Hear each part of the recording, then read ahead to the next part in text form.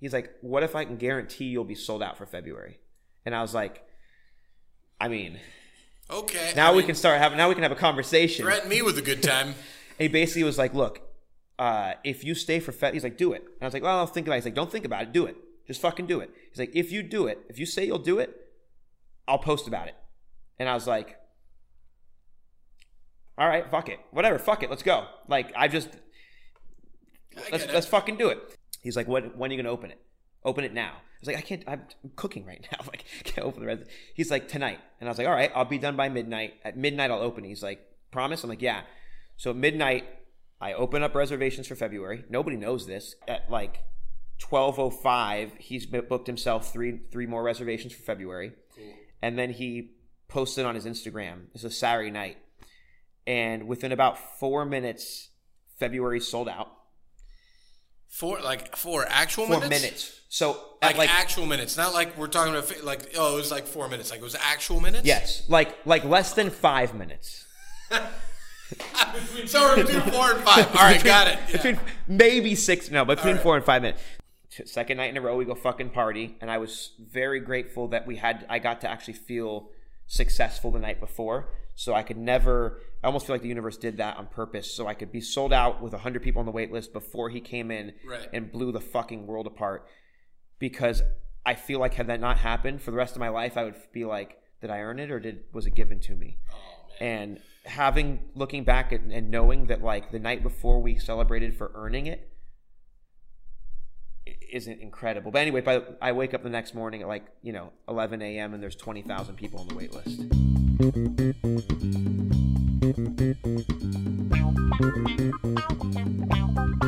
I'm going to insert myself here because I want to get this out of the way. Welcome to Pancom Podcast. I am Nick Jimenez. I'm joined as usual by 8th grade basketball MVP and now leader of the Michelin-starred Ariete and bibbed Chug's Diner. Yeah. We are joined by guest Philip Franklin Lee, who Michael Beltran will introduce momentarily. However, just in the interest of not having to shoehorn this in somewhere else I'm so interested. I don't even know what's happening here. I'm so interested. He came in jacked up, ready for whatever the fuck he's about to do. Uh-oh. And I'm very concerned and I'm very worried. Yeah, you should be. No, you shouldn't be. So after the Michelin ceremony thing, I was on YouTube looking for where can I see all of this without needing for it to be on my phone through Gio or Brenda's thing. I thought maybe the Michelin people had put up a video. They had not. But I did find a video by something called Tasty Chomps TV. Nice. Who apparently was in the audience. Okay. And this is audio where the applause had been muffled from Gio of Chat Chow and Brenda of the Wet Palates Instagram feeds. Oh, boy. This is as Michael is walking up to accept his Michelin star.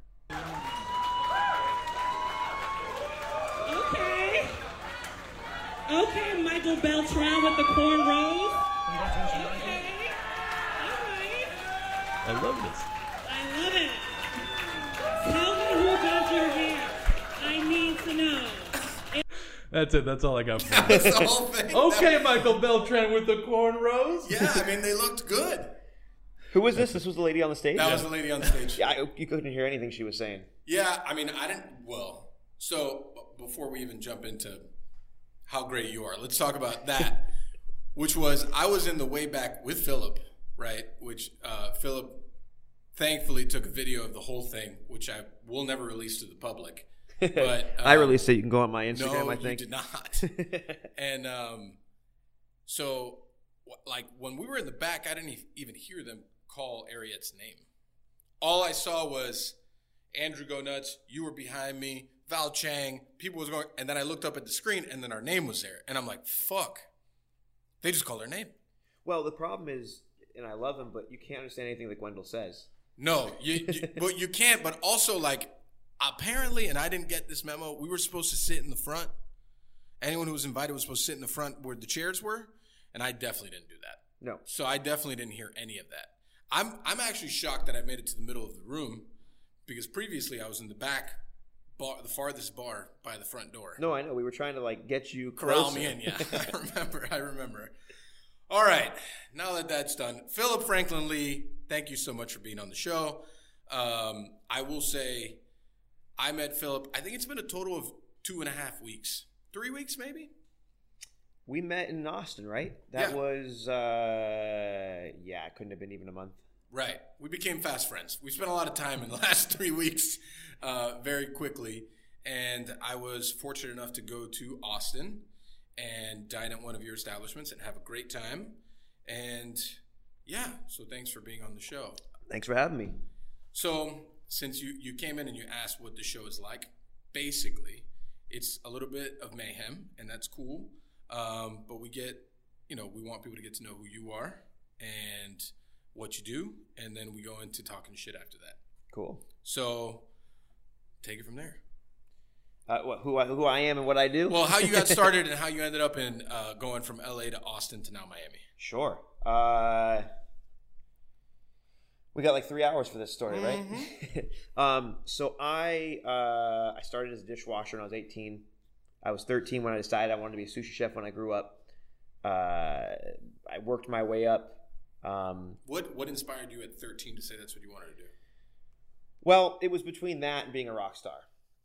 I like that. I'm a drummer, and I was playing in bands at the time, but I was also like a little skate punk who like also, wanted a bread machine so I could bake bread. So like, Interesting. I was the kind of kid who would like go get in fights at school, but also would like want to go home and bake bread and cook and stuff like that. And so, when I was a kid, I just got super, super into sushi, and I was super into food. And at 13, I started buying sushi books. Where was this again? In the San Fernando Valley of Los Angeles. So I lived like across the street from an Asian market, and you could go in and you can get like saku blocks of tuna and yellowtail. And cool. So I would go in and I would like, they would have warm rice. You could buy the rice. I'd buy the saku blocks. I'd buy the little tube of, wasabi at like 13 years old. I would take it home, and then I would make my own nigiri, and I had little books on how to like, make the rolls and how to make nigiri and the whole deal. Mix my wasabi paste into the soy sauce. That's dope. At 13. Yeah. I loved it. And so then, fast forward, I dropped out of high school when I was, I want to say 15 and a half. And went and lived on the road playing music. And then started cooking on and off tour. I would just, I didn't want to work at Starbucks or Jamba Juice, so I got a job as a dishwasher at a catering company.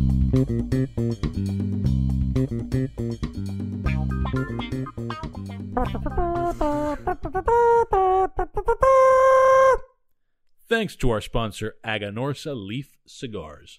Aganorsa Leaf is renowned throughout the world for its signature flavor that possesses all the great attributes of Nicaraguan terroir, along with classic Cuban aroma and flavor. Aganorsa Leaf is pleased to announce a brand new edition of Guardian of the Farm, Cerberus, named after the mythical three-headed hound that stood watch at the gates of Hades. This exciting new Nicaraguan puro uses 100% Aganorsa leaf tobacco and is wrapped in Aganorsa's new Corojo 2012 cover leaf, which adds a level of complexity to the blend, adding light spice and a rich, smooth body to the blend. When you smoke one of our world-class blends, you will experience the difference between ordinary tobacco and Aganorsa leaf. That's why we say, our leaf is our strength.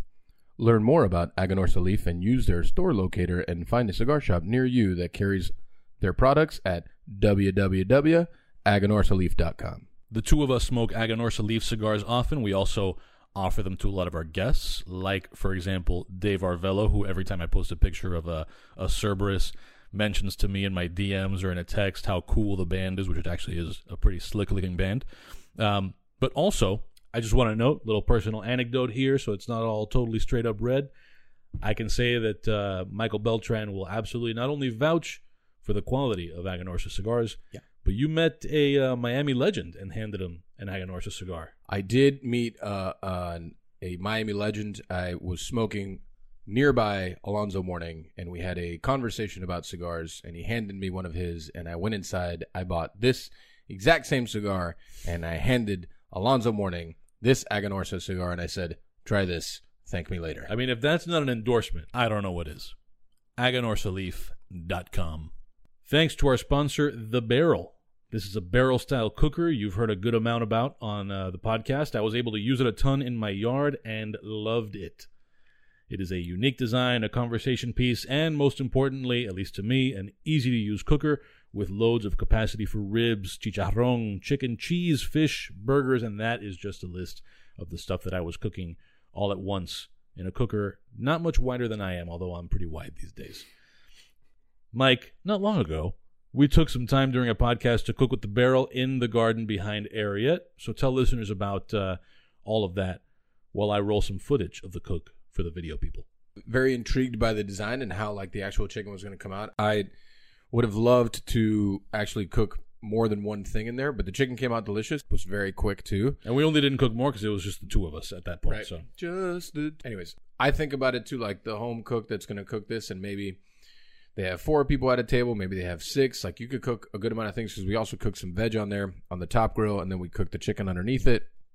You know, the vegetables were delicious and they cooked incredibly fast, and the chicken itself was delicious. We used a whole green circle bird, truss tied, and just hung that thing, and it was really, really good times. get all of the information that you need, and of course, buy your own barrel at barrelthebbq.com, barrelthebbq.com, and use promo code PANCON10, that's PANCON10 for $100 off $100 of your order when you buy the barrel. $100. $100. You know, I saw a barrel. The kids call it a C-note. I saw the barrel at a place the other day.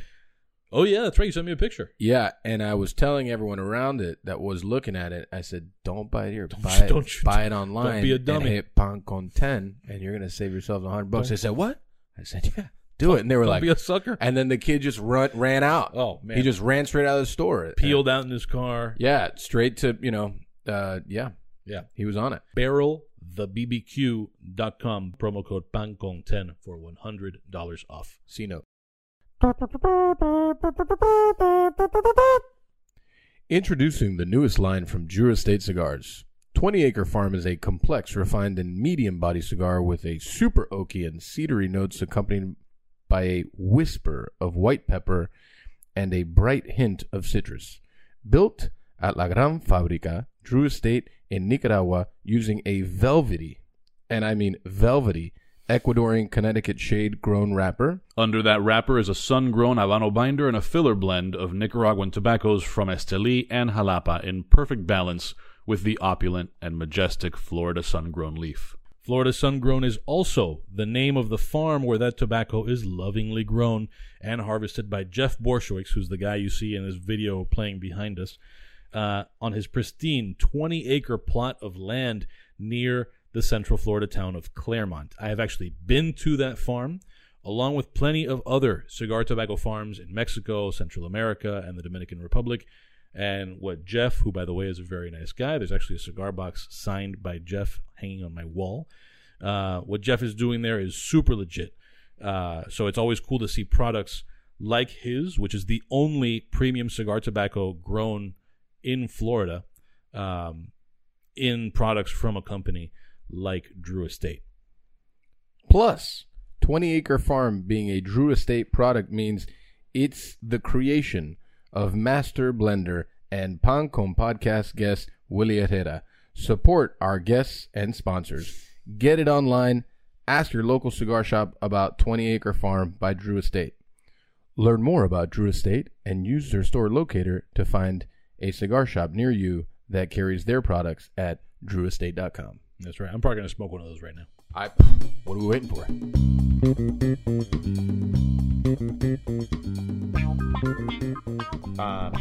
Actually, my godmother owned a catering company, so she said, "I'll introduce you to our chef." And owners, good owners, are like, "I'll introduce you to the chef, but that's as far as I can do. I'm not going to force the chef to hire you." Right. So I went in. I was like 18.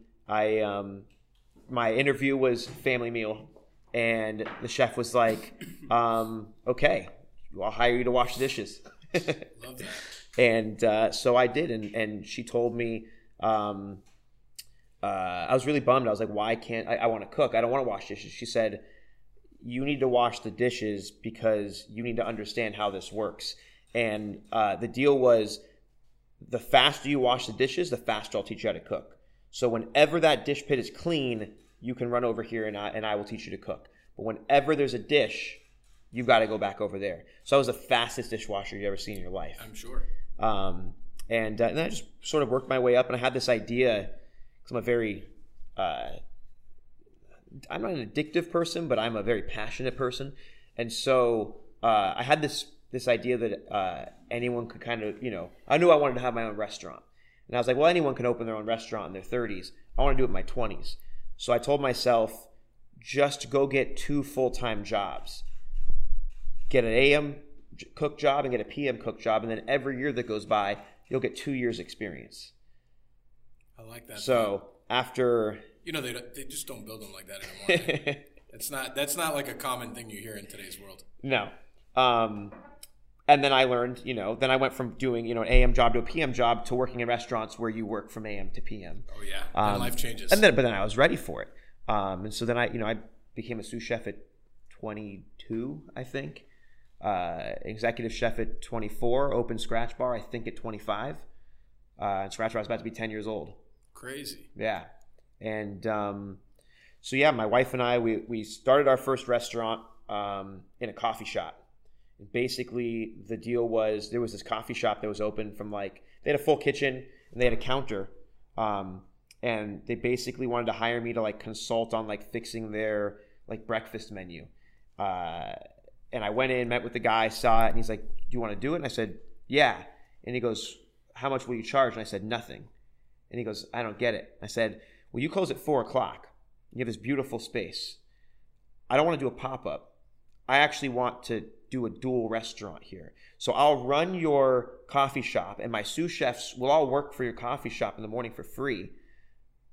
And then at 5:00, we're going to turn the sign around. It's going to be called Scratch Bar, and we're going to run a tasting menu only fine dining restaurant at night." Amazing. And the guy was like, "You're going to work for me for free? And all I got to do is let you be in here when we're normally closed?" Sure. Yeah, I mean, it made sense for him at the time. Yeah. Like I said, I was 25. My background is a, snot-nosed punk rock fucking skateboarder. So maybe a month in or so, comes to me and says, I want you to maybe focus a little bit more on the morning stuff. And I was like, no. We have a deal. I do this. You get a new menu every quarter, blah, blah. But I used to be a hothead. So that conversation ended with "fuck you, I'm out." Amen, amen, sir. And we literally, I remember going home that night and crying in the shower because I was like, I guess my restaurant just quit its location, and we're sold out all next week. What the fuck are we gonna do? So we gutted our 1-bedroom apartment. And we were able to seat, I think, 28 guests in our 1-bedroom apartment in Hollywood. And one of my cooks put on a fucking orange vest, got parking tickets, got people into the building, and we ran for 2 weeks as a full-blown fucking 18-course tasting menu restaurant out of our apartment. Wow. While we were there, one of our diners, this guy from London, was like, "This reminds me of the punk rock scene in the 80s, and this is so cool, the energy, blah, blah." He's like, "I have a space in Beverly Hills on Restaurant Row. There's no restaurant in there. It's a restaurant space, fully permitted. It's mine, but I don't have a restaurant. You have a restaurant in your fucking house, apartment. You want to go 50-50? I said, "Fuck yeah." So the next week we opened next door to Matsuhisa's flagship original location, across the street from Lowry's. Wow. And then from there, we just, after about 2 years, I split with him and went. And for the first time, about almost 3 years into Scratch Bar's life, my name was on the lease. And that was 2015, I think it was. And from there, we've just, So it's been in the same location since then? Yeah, we've been in the same location since 15. So we opened, I think, in 13 in Beverly Hills. And then I took it back to Encino. So you don't know where Encino is, right? No. People who live in LA don't know where Encino is. It's in the heart of the valley. It's where I grew up. It's on the second floor of a 3-story mall, basically an outdoor shopping plaza. There's a carousel out front. We're next to a CPK, and people are like, why are you here? And I was like, well, CPK means California Pizza Kitchen, just so people have an understanding. got it. Well, Yeah. I say it like No, I like got you it. know No, what I it understand. is. It's just for Middle America. Is that your demographic? Mainly Salina, Middle America? Kansas. We're big in Salina. We're big. It's a big deal. But I grew up riding that carousel in the front. So I was a camp counselor at Camp Encino. Where Scratch Bar used to be a 31 Flavors when I was a kid, Baskin Robbins. That was my Baskin Robbins. So I ended up taking over 4 suites, actually 5 now, in the same plaza next door to each other. Kind of like what you have here. Smaller scale, but people were like, why are you there? And I'm like, because this is where I grew up. Right. So the idea was, I'm going to go over the hill, right? And I'm going to go to Chicago, and I'm going to go to, and I'm going to learn how to cook. And then I'm going to come back to where I grew up, and I'm going to put a restaurant where there's never been a restaurant before. Amazing. The Valley's known for fantastic hole in the wall. We have fantastic ethnic cuisine. Sushi's amazing. But there was nowhere that you can go. Even today, we've been there for 7 fucking years. We're the only tasting menu restaurant within probably 10 miles in any direction. Wow. Actually, we're the only 4 restaurants. We have 4 tasting menu restaurants in that plaza, and then that's it. There's nothing. All yours. All ours. Okay, got it. So still you. Yeah. But yeah, tasting menus became my thing. Is I don't like to do a la carte. I've tried it. I've done it. I didn't find the passion in it. And when you don't have the passion, you don't find the success. Mm.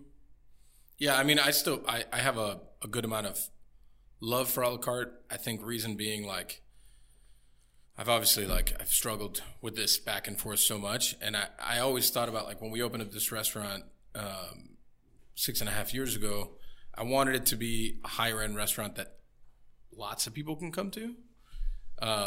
Maybe now it's not quite that, but it was really supposed to be something that you could still come here to this really nice restaurant and have a meal and not quite like break the bank. Yeah. And that's always why, I always believed in a la carte. Things have definitely changed since then. Our cheapest entree now is like $36 as opposed to before. The fucking world. Right. Yeah. As opposed to before, it was like 19. So, things have changed a lot, and as a chef, I appreciate the tasting menu more because it's more of a conversation you can have with the guest. You get to let them know more about who you are and the kind of food that you appreciate and kind of the things that you want to like put out into the world through a tasting menu because you have more opportunity. And I mean, you have 7, 8, 9, 10 courses to do that, as opposed to just one-stop shop. Yeah. I mean, we did, when I first moved to Encino, and again, Encino was not known for fine dining. The night before we opened, I pushed out and I took the entire 25-course tasting menu and made it available, all 25 courses a la carte. And I think it was a terrible mistake. And it took me about 2 years to claw back all the way to just being tasting menu only again. Right. But yeah, that's been my thing is if you've got a passion, and there are people who have passion for a la carte, I don't. I think it's because when I was like maybe 7 or 8 years old, my father was friends with this sushi chef in LA, and so he would take me there like after school, like while the restaurant was closed. We would sit in front of him, and I learned at like 7, 8 years old, you don't tell him what you want, you just tell him what you don't want, and then he'll feed you. And so even like today, if I look at an a la carte menu, I start to malfunction. Like I get anxiety. I don't like it. So and typically when like you go to an a la carte restaurant, it's very rare that like everything on the menu is really good. Usually the apps are better than the entrees. Oh, I mean, I think entrees is where people struggle the most. It's hard to make anything that big good. Yeah. Because the thing is like an entree is like 15 bites. And that becomes very monotonous. It's either way too crazy if you're going to be able to like explore stuff. You want to take like 2, maybe 3 bites and be like, wow, that was fucking awesome. What else you got? Yeah. I mean, 28 bites is usually like what you look for in a tasting menu. I definitely understand like the a la carte thing. It's just since I love old school French cuisine so much, it's like the proper entree to me means so much. Like the proper app, entree, dessert, like that 3-course structure is something Yeah. that I've always understood super well. And I've always said it. I think where people struggle the most is like making an entree that is well-rounded, Yeah. you know, and you see a lot of it, right? Because the world is built off of like, I'm definitely not going to say tasting menus, but it's like the small plate culture, right? Like, you know, we recommend that you buy several of these small dishes. Yeah. I think that's a fucking cop-out also, because there is no structure to that either. You're not really giving them the cadence in which they should eat, as opposed to just saying, we just want you to spend a fuck ton of money. Yeah. And I always felt like that about like the small plate culture of the world, because Miami has a lot of that. It's basically a sellout move to just say like, just order a fuck ton of food. You know, like we don't care. We just order a fuck ton. If it doesn't make sense together, we don't really care either. It is kind of fun though to be able to like, again, if you want to try a bunch of stuff, I do like personally, I would rather eat a smaller plate of food than a bigger plate of food. So I do like being able to go with my wife and be like, all right, we're going to have 6 plates of food in front of us rather than she's going to have something and I'm going to have something. I also think that because of your background, you could say, I want these 2 first, I want these 2, and then I want these 2. So I'm not going to say what restaurant. I'll tell you after this. Okay. But I recently ate at a restaurant that had just received some big accolades. And I was by myself. Wait, but what accolades? I'll tell you later. Okay. And, All right, got it. I kind of abide by, you know, remember Thumper's father? Remember what he said from Bambi? Thumper's father said... I remember Bambi, but I don't remember what Thumper's father said. He said, if you don't have anything nice to say, you don't say anything at all. Okay. So my compromise for that is that I'm just not going to tell you who I'm saying it about. Okay. But I think that it's important for this discussion. I went to, you know, they didn't offer a tasting menu. They offered a la carte, no problem. I look at the menu. I'm by myself, sit at the bar.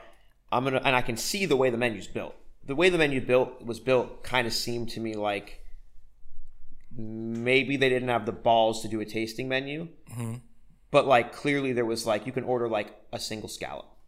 So like the menu is built as like tasting menu portions. Okay. I know I can see you trying to figure out what restaurant this is. I'm not going to confirm or deny. It's fine. But I ordered like 5 or I'll tell you. I know after, but I want to figure it out.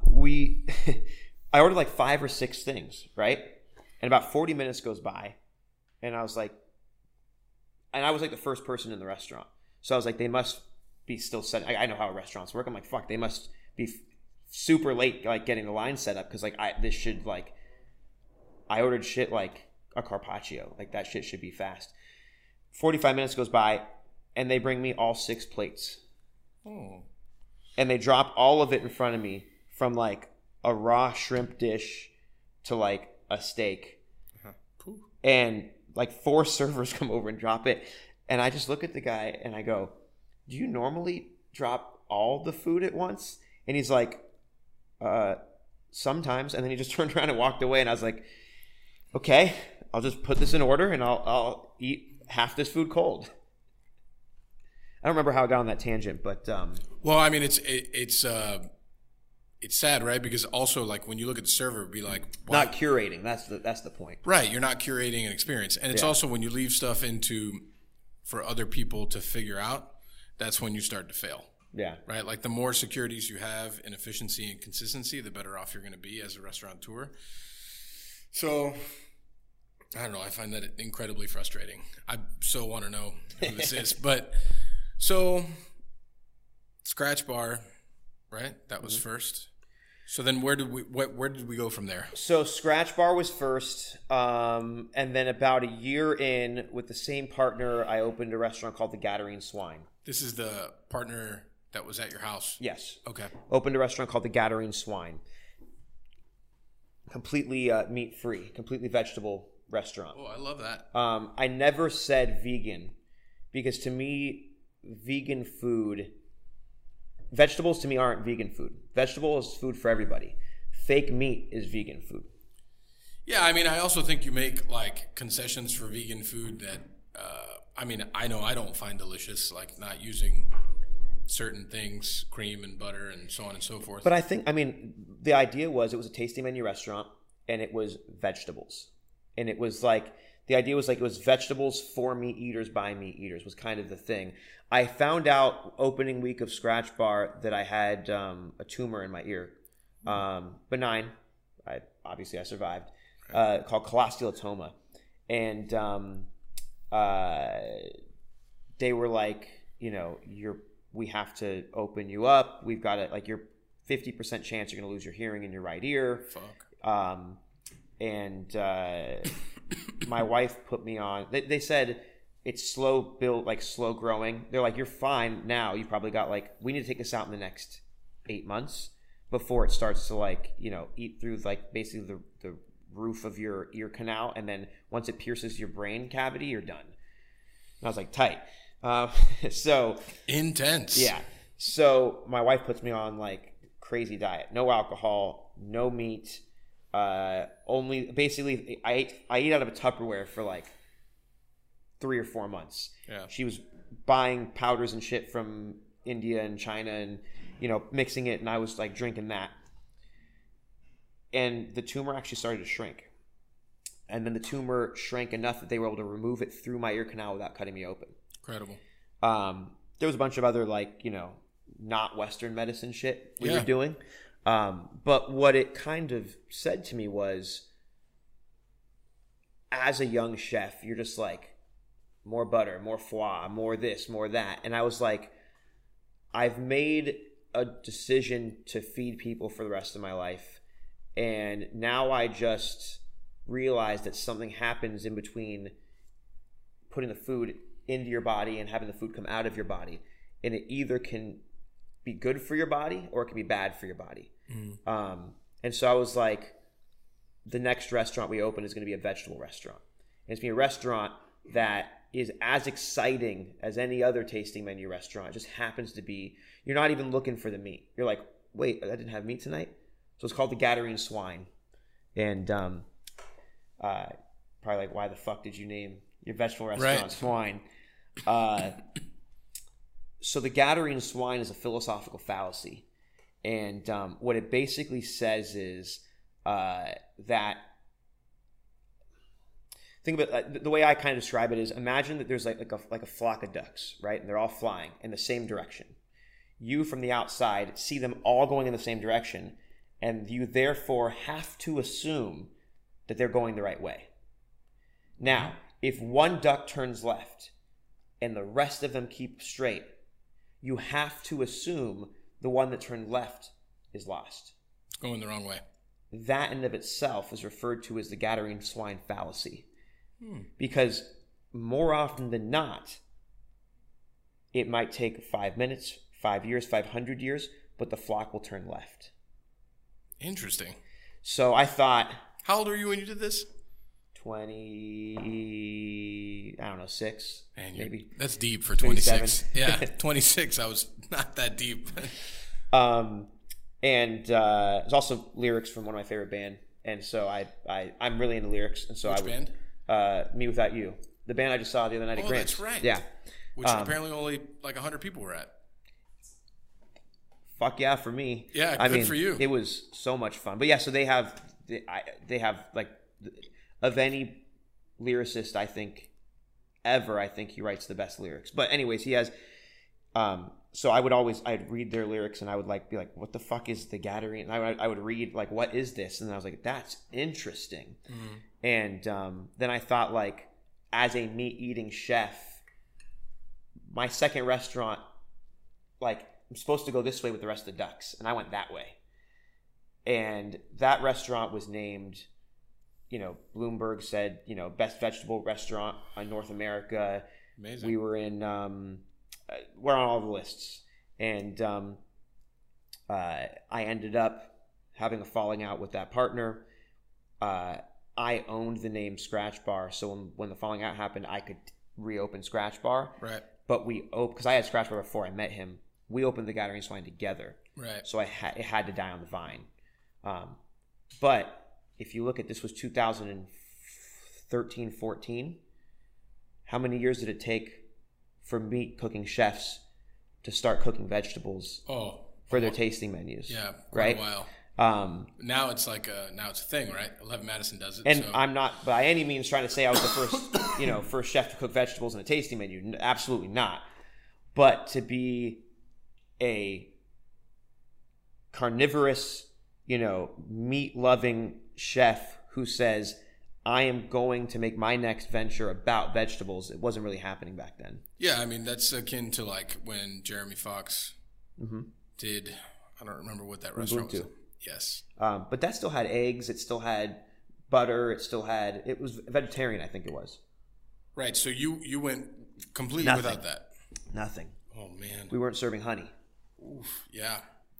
Oh, Because then I was serving honey because I was like, this isn't about animal activism. This is about saying, it was about showing somebody that maybe there's a way that you don't, because I was the kind of guy who I ate meat 7 nights a week. That's what I needed to feel satiated. So I thought, if I can show someone that they can have a great meal and not have to eat meat, then maybe they can go down to eating meat 6 days a week. Right. Maybe that's one less, person getting colon Well, it's a cancer. part of changing the conversation. That's what it was. So, and then I started to realize, but of course we got a lot of vegan followers. And so I was, at first I was like, of course I'm serving honey. Apparently honey is, it's been described to me as animal slavery. Yes. So, Oh, fuck. Jeez. so I tried fighting that, and then I thought to myself, why am I fighting the demographic who wants to be here? Right. So I just ended up making fucking apple syrup, and that was my new honey. I would just bring in apples and make fucking honey out of that, basically. So from there?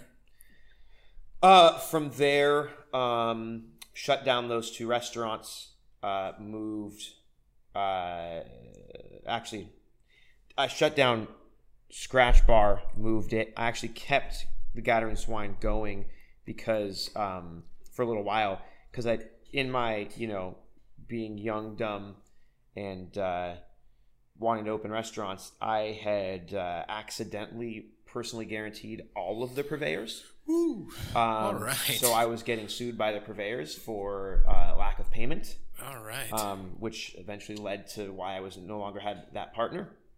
And so I made a commitment to keep the restaurant open. No one knew this, but I kept the restaurant open until everyone was paid off, including the IRS. As soon as everyone was paid off, closed the restaurant. It's interesting how many people in our business don't know or understand what a personal guarantee means. I think it's like when I talk to people often about leases and stuff, and like I always ask about a personal guarantee. I'm like, and they're like, "But what is that?" I'm like, "Oh no." But you need to know what that means. It's in there somewhere. I knew philosophical fallacies. I didn't know personal guarantees. Right? Yeah, that was like. But I mean, you learned. It was like, look, I was a chef. I was a cook. I was in the kitchen, and hey, sign. You want you're that new meat rep guy here? Sign this piece of paper. Yeah, you didn't even realize. No fucking. I mean, what do you mean I have a personal guarantee? Like, this is your signature. I was like, oh my god. So after those 2, we opened in Encino, and just a Scratch Bar. Then the place. Then there was a shoe store next door that became available. Took it. Then there was an Indian restaurant available next door. Took it. And then just recently, there was 3 sushi restaurants in that plaza. That was also next door. Took that.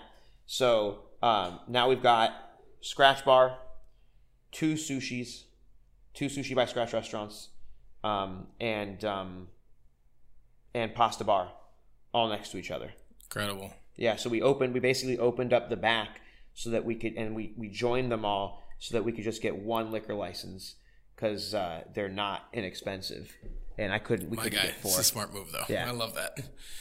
So. That's all on the West Coast. That's on the West Coast. Well, that's all in Los Angeles. Then we had the opportunity to go up to Montecito, which is like just south of Santa Barbara, like 1 exit south of Santa Barbara. And we got approached by this hotel group, privately owned, couple brothers, their family. They approached us to, they wanted us, Scratch Bar was like their favorite restaurant, and Sushi Bar was their favorite restaurant. And so like, we want you to come and do restaurant. Like, we're going to renovate our hotel and want you to come and open restaurants here. So we ended up opening 3 restaurants in the hotel. One of them was a Silver Bow. And that was my first attempt at 3 Michelin stars. And it was a 8-seat restaurant that did 1 seating a night. It was ticketed, so it was $550. It was all inclusive. It's $550 you pay up front to get your seat. Then everything is complimentary. There is a beverage pairing. There are welcome drinks. There are after dinner drinks. It was an entire, Yeah, the whole thing. We called it an exercise in opulence. Ooh, I love that. And it was very dramatic. You would go into you would be taken. You'd start in the lobby of the restaurant with champagne. Then when all 8 guests arrived, we would take you into the dining room, which was basic. Well, we would take you into this little room with the lights were off, and it was probably about the size of this area, maybe 6 feet by about 12 feet. 8 people would come in, and there was a table right down the center of the room that was lit just above the table. So the room was pitch black. The entire room was red curtains all the way around. So you walked in and the red curtains closed behind you. And there was this basically this landscape with our logo was this beautiful apple tree. Because the silver bough is a story in Irish mythological folklore. And I'm into that kind of legendary shit. No, I see it. So that the silver bough, the story of the silver bough is that the gods would get, and we would tell you this story. So you would come and there would be this beautiful landscape with this tree and all this moss and rocks and everything. And we would start telling you the story, and you would start to realize that there's several courses of food sort of hidden in this landscape. And you want another beer now? I'm okay right now, thank you. Hidden in this landscape, and we would tell you the story about how the gods would basically, one day the gods got bored and they thought, we're going to plant this sort of magical apple branch. It's going to be silver, cast in silver, in the mortal realm, and anyone who is to find it and touches it will immediately be transported into the world of the gods. And when they arrived, we will treat them as if they were the god. Oh, sorry. So they would show up, somebody would find it, they'd be transported to the world of gods, and then they would be treated as if they were the god by the gods. And it would be, like vomitorium style, a bacchanal, and it would last as long as until you fell asleep. And it could last as long, right? But once you fall asleep, you'd wake back up, and that the branch was not in your hand anymore. So if we were together and I touched the branch, I could be there for 3 days. And the second I fell asleep, you'd be like, dude, what are you doing? And I'd be like, I've been there for 3 days. Amazing. So we would tell you the story, and you would then find this little apple that was in there that was stuffed with a foie gras and hazelnut and and it was a crunchy little apple that was cast in silver, it was painted in silver basically. And as you would take that bite, you walked into the room like this. One of the curtain walls would open, and then there would be an 8-seat counter, and us, 6 of us chefs and a sommelier, right there. And then you'd sit down and do I think it was 24 courses, something like that, and it was just like over the top. And then after dinner, we'd basically say there's no other turn, so just stay and drink with us. And part of it was we'll just drink with you. So part of the job was you drink with the guests afterwards. Wow, that's a pretty good job. Yeah, until you do it for 6 months, and right. Because I was I had this 1-gallon growler, because I drink beer, and I realized about 6 weeks in I was drinking a gallon of beer. Wow. Every night. That's a lot of beer. Yeah, I ended up taking about a year and a half off after sure. A while of that. But anyway, so that restaurant, then the Michelin Guide ended up coming out, but we weren't. We hadn't been open. We had opened 2 months before it came out. But then the we ended up closing that restaurant. We sold it back to the hotel, but we left our sushi bar in the hotel. We ended up still getting a star in the hotel, which is great. That's cool. That's it for the West Coast, and then COVID happened. Oh, COVID. COVID happened. We were forced to. They told us, 2 weeks. You're gonna be closed for 2 weeks. Oh man, that's definitely not the case on the West Coast. Yeah, no, it was 2 years. So they said on March 15th, they said 2 weeks. We said, okay, not a big deal. Everybody go home. 2-week vacation. Then nothing, 2 months goes by and we're like, all right, we better start trying to do takeout. And so we tried takeout and it was actually incredibly successful. And then they said with no, go ahead and reopen. So we tried to reopen, but Scratch Bar, because of the parameters, we couldn't reopen it. And so we tried to keep takeout going with Scratch Bar because for Scratch Bar, we were doing a 9-course, we got faux china and plated beautiful dishes and put lids on them, and we'd send you home an entire tasting menu, pre-plated, ready to go. Sushi was doing the full 17 courses, and I filmed a whole virtual omakase from your POV. It's dope. But then they said go ahead and reopen. Sushi was sold out like that, and we went to from doing 200 Scratch Bars a night to 0 because people were like, you could go to a restaurant again. Why the fuck would I do takeout? Right. So we were forced to either make a decision, fire all the staff from Scratch Bar, or I had this bar next door that we hadn't reopened, and I was like, I don't want to move Scratch Bar to the bar because that's not Scratch Bar's a thing. Yeah. So we should come up with a new concept. And so on a Sunday night, I had this idea for there's no good pasta around here, and I only do tasting menus. So what if we do a pasta tasting menu? So we did it, and then 6 months later, we got a star there, and I was like, I guess we're gonna make this a real restaurant. But yeah, and then they shut us down. So then they kept moving us indoors, outdoors, and they finally shut us down for Christmas of 2020 and said, no more patio dining. Patio dining is too dangerous. You can't eat outdoors. Not outdoors, not indoors, not anywhere. No. So I took a roll call from the team and said, who's willing to relocate to another state? Because it wasn't LA, it was California. California. Right, it was the whole thing. Yeah, you could not, it was too dangerous to eat outdoors 10 feet apart at that time. And so enough people raised their hand. And I said, okay, I'm gonna go look around the country and I'm gonna find some places and we're gonna go work somewhere else. So I've got a lot of friends in Austin. I ended up going to Austin. On my flight to Austin was the first time during the pandemic that I started seething with rage. I got to LAX. I'm leaving the state to go find another place to work because I can't work here because it's too dangerous to cook on the patio. I get to LAX, and their restaurants are operating indoors. Mm-hmm. And most people don't know this. At LAX? Yeah.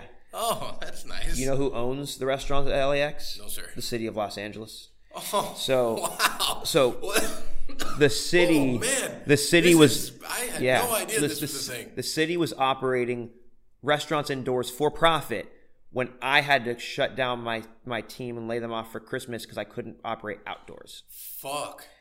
And I'm enraged for it was you right it was now. one of those only I did one of these things where I all right guys, I'm at fucking LAX right now. I did one of those Instagram things where I was yelling at the fucking phone. I'd never done that before, and I look, I'm not a fucking scientist. I'm not a doctor. Look, you tell me to do this, I do my part. I don't really ask too many questions. It's right. I cook. You don't tell me, you do politics. Right. I get it. But when I saw that, I was like, fuck that. Yeah. So I got on a plane, flew to Austin, landed there, and so you think this is moving fast. 6 days later, after I landed the first time in Austin, we were open to the public. Incredible. Yeah, so what we did, I found a space, and this really cute little Japanese restaurant called Bento Picnic, and I got introduced to the chef there. Adam Brick, who sells fish to all the best restaurants in Austin, and she had this little tiny, like literally set like two tops in this little tiny room. It was 10 feet by 10 feet, and 10 feet by 9 feet, and she. I was like, you think, I know it's crazy, but like, you think I could open a pop-up omakase in that little tiny room over there? And she's like, can you like come back? Can we talk later? I'm like busy right now. I'm like, I have to fly back to LA tomorrow. Can I come meet you for breakfast? And she's like, sure. So I went in and met her for breakfast. We hit it off. And she's like, when do you want to do this? I was like, next week. Yeah, tomorrow. And she's like, that's crazy. And I was like, if you're okay with it, I'll do it. Let me ask you, in this whole time that you're going through all these things in Austin, are you still seething with rage? No, I move on. Man, because I cannot fathom how wrong that would feel and just like super fucking pissed that entire time. I used to be someone who held grudges. I used to be a very angry person. That's not a grudge, though. That's like people looking out for themselves and not looking out for the people. No, I get that. But what I'm saying is, because of those characteristics and traits, I've learned over the years to focus that energy into something. And so I sort of just decided of course I was still upset about it, but every ounce of energy that I could have spent, poor me, fuck that, this, I'll just put that energy into getting this because now I got to I don't have time to be angry about this. I got my family I got to worry about. So I got to find some, it's Christmas time and I got to lay everyone off. Fuck that. So 6 days later, we fly into Austin the night before we open. I go to Floor and Decor. I buy fucking, folding tables. I put butcher block countertops on top of them. We work out of Cambros with ice. We fly with all of our mise en place, and we open to the public, and it worked. It worked out so well. People tell me loved about it. The first night. I don't fucking remember. I think the first night. Well, so the first week or so was actually pretty slow. We could only fit 6 guests because the room was so fucking small, and we basically there's like windows behind us. You had like little sake bottles like in the windowsill. We're like working out of like little igloo coolers. I mean, it was a mess. But so we tried. So we have PR in LA and we have a following, and so we're like, hey, PR, contact Austin, and all the media in Austin was like, we're not going to promote this. We're not. 2 reasons. One, Austin wasn't shut down, but that didn't mean that a lot of the writers writers thought that we should be shut down. And so I mean, Austin is probably one of the more liberal parts of Texas, no? Of Texas, yes. I mean, I don't know much about Texas in general. That's all I hear from. Yeah. So there was definitely a sense of we don't think it's responsible for you to be opening, so we're not going to tell anyone. There was also a sense of we're trying to support our restaurants. There's not enough room on the boat, dude. Don't get on my fucking boat. There's a little bit of that as well. But again, I was a 6 feet fucking restaurant. You can spare 6 people. Right. And again, all I'm trying to do is provide. I was going there. I'm going to lose money. This is so that my team can have jobs for Christmas. I think a lot of people in the process of COVID, I've had this conversation several times, in the process of COVID, in the process of the whole thing of reopening, closing, how we operated, a lot of it barrels down to the fact that we just wanted to provide for people. Yeah. I mean, us personally, we let go of 137 employees.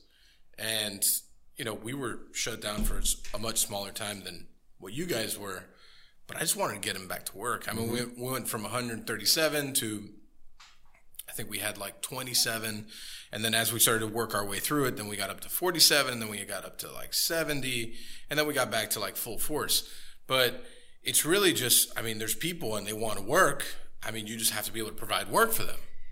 And that's what it was. And so we were going to, LA again said, we're only going to be closed for, 3.5 weeks. So we were only going to go do a pop-up. No, 6 weeks. So we're only going to go do a pop-up for 6 weeks. So nobody wants to promote us locally. Fine. Totally cool.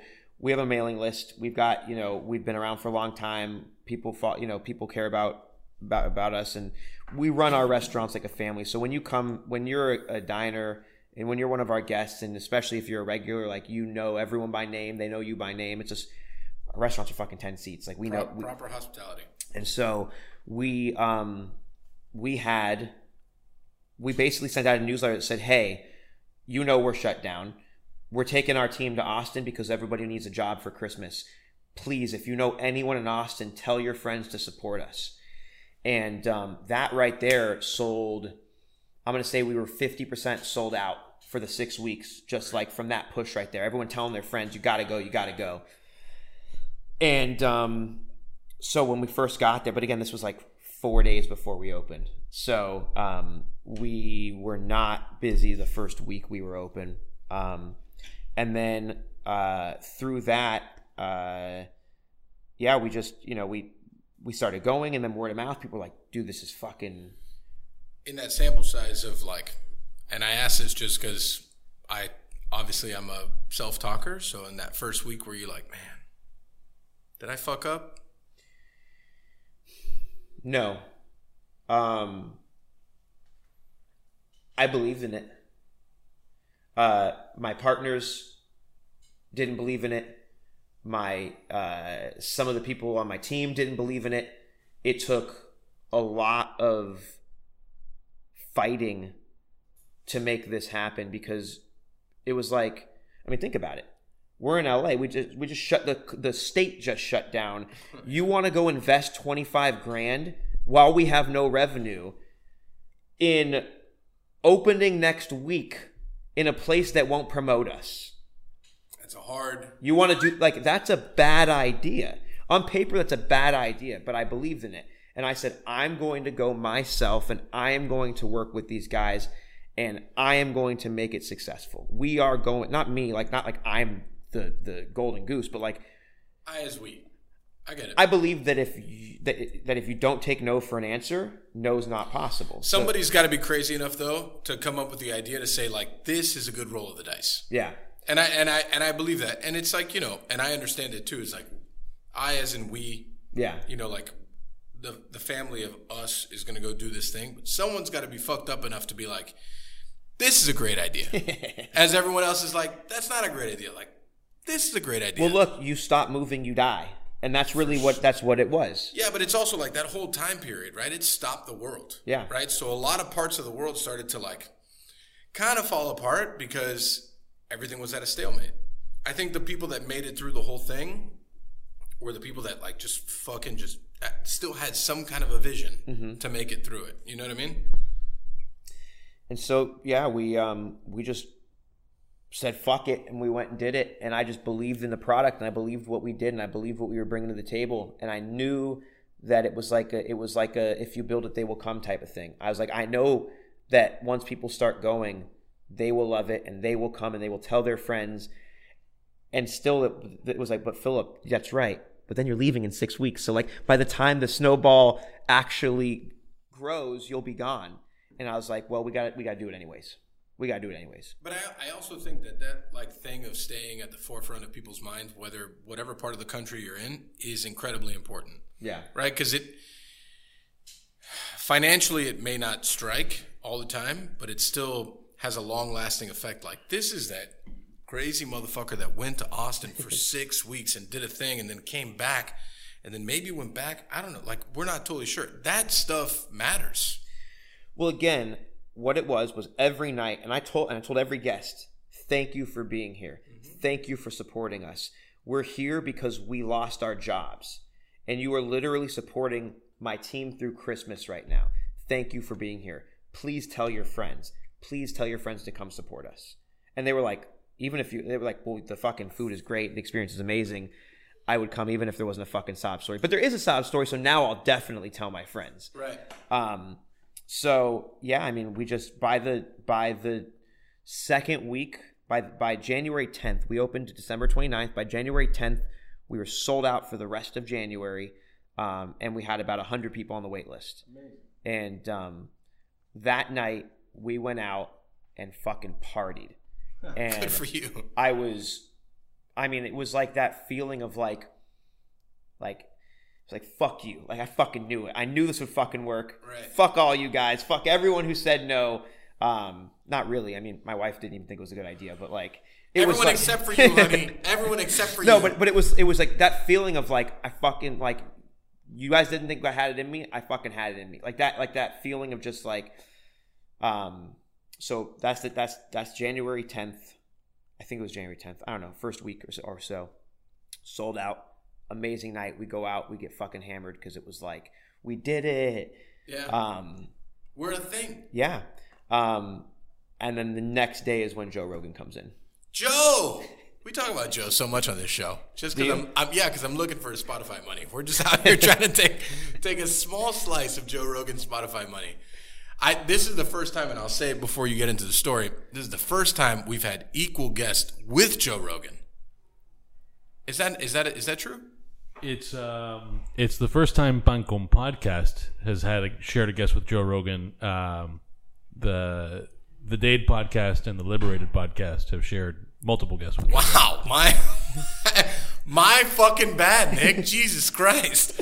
That's fucked up. You as a producer giving us bad guests. Like, you're only 10 episodes deep. They were really not appropriate because one of them was Larry Sharp, who ran as a libertarian for New York governor. Oh, got it.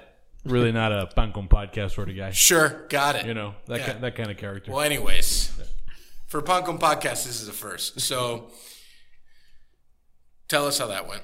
Yeah, so I didn't know he was coming in. It was under his wife's name, not his, and they came in. Again, the fucking restaurant was only this table and a half, right? So 6 guests in a row, me here, me in the middle, my 2 chefs, my bartender.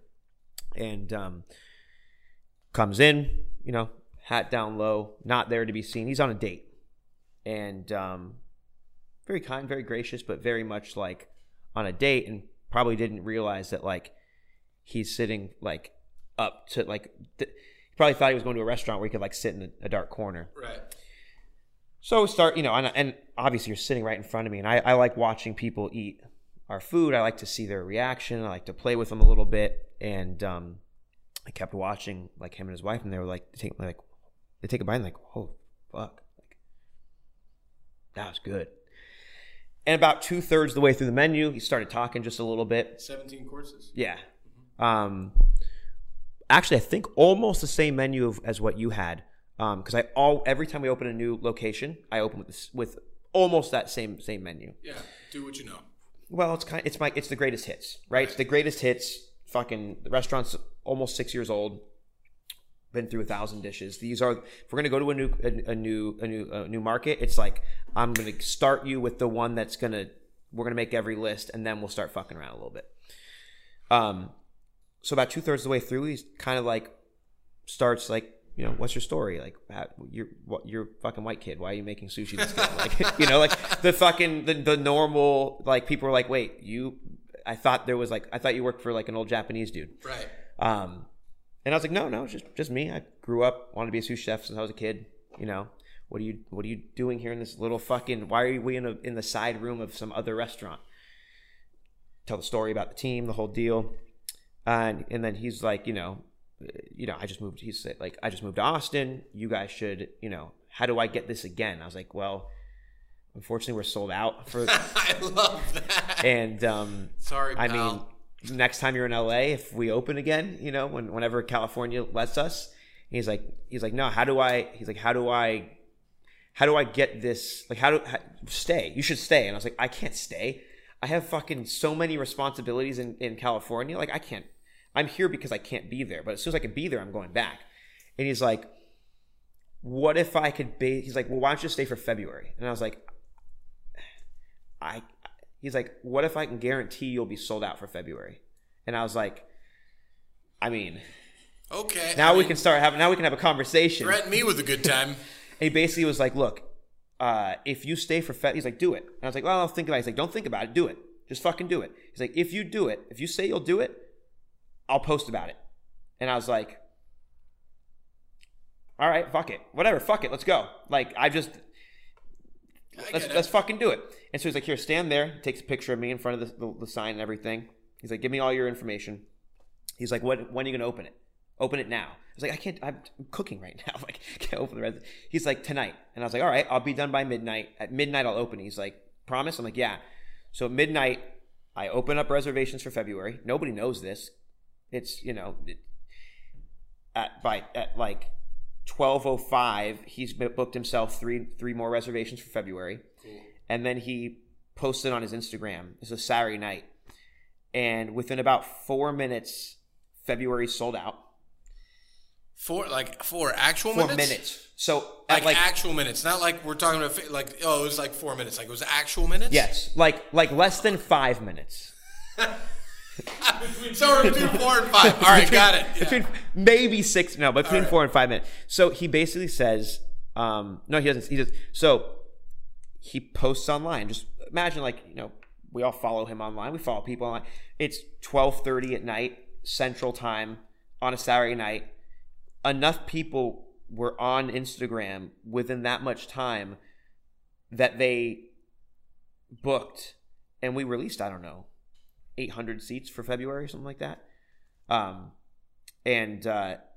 minutes, sold out. Second night in a row, we go fucking party. And I was very grateful that I got to actually feel successful the night before. So I almost feel like the universe did that on purpose. So I could be sold out with 100 people on the wait list before he came in and blew the fucking world apart. Because I feel like had that not happened for the rest of my life, I would be like, did I earn it or was it given to me? Oh, man. And looking back and knowing that the night before we celebrated for earning it isn't incredible. But anyway, I wake up the next morning at 11 a.m. and there's 20,000 people on the wait list. 20,000. Yeah. Talk about that is the true influence there. That is the pinnacle of what influence actually stands for. Yes. Well, I mean, he literally, I think the post was something like, I just had the best sushi of my life. They're only in town for February. Stop what you're doing and book. It was something like that. It was like a, hey, knuckleheads, go do this. Do this. And so that happened. And then it was and then I felt a responsibility. I was like, Austin has embraced us. Austin has supported us. I can't go home. And I made a public announcement. We just kept extending the pop-up. I was like, I'm not going to go home until every one of you gets a chance to eat here. This wasn't at the same place that I ate at? No. Okay. No. The restaurant I'm talking about right now, Sushi Bar ATX, I ended up a year later selling. Okay. So this restaurant that Joe blew up and everything and is no longer mine. Different chef, different menu, different owners, different everything. Okay. I subsequently, after selling that restaurant, opened Sushi by Scratch Restaurants, which is the one that you ate at in Austin. Right. And then after I opened that one, Joe came in and posted the same fucking thing. Right. So I was lucky to get a seat there. Well, you knew a guy. Yeah, I knew a guy. No, it was a fucking great time, man. The whole experience was super top notch. The whole thing. I actually, because I had just arrived off of a plane, dressed for dinner. Yeah. Because I got there at 4:30 and dinner was at 5? 5:36 maybe. I think you guys were you guys were 7:15. Okay, so literally just got there, went straight to dinner. It was a great time. Like I told you, I was in Austin for 22 hours. Yeah. And it was great. The whole experience from top to bottom, I didn't even know that we were staying in the same hotel where the dinner was at. And it was a beautiful fucking hotel. Bro, what? Beautiful. It was like a fucking Disneyland for middle America. It was fucking nuts. It's a 600-acre hotel. It's 3.5 miles from the entrance to the front door. Yeah, that's their driveway. That's what I'm saying. It was 3.5 miles. It's from a the entrance to 10-minute the front driveway, door. It like was fully crazy. manicured, beautiful, When we deer got- running around. When we got, like, I ordered the Uber and it was like 25 minutes. And I'm like, oh, I mean, I guess this shit's kind of far. And then we get to the front, I'm like, oh, we're already here. They're like, no, not really. It was like another 10-minute drive. And I'm like, wow, but it's impressive. Yeah. Impressive. And just the whole, and like I've told you several times, like the whole experience, like the drama, the engagement, the service aspect, the food, like it's all just very like encompassing of, now that I've gotten to know you, of like your ideology Yeah. and who you are, which I think is great because so often you don't really get to know the chef through the experience. And I always find I find that to be pretty sad. But after that, I mean, we've been friends for 3 weeks. And I was like, we became fast friends. It doesn't because- feel like that. Yeah, no, it feels much longer, but it's like, once I eat your food and I understand the whole thing, and like more often than not, when I go out to eat, I don't necessarily enjoy myself. Man, I had a ball of a time, the whole thing. And one of my favorite parts, obviously the food was great, but afterwards when you gave your guys an opportunity to put up their own food, Yeah.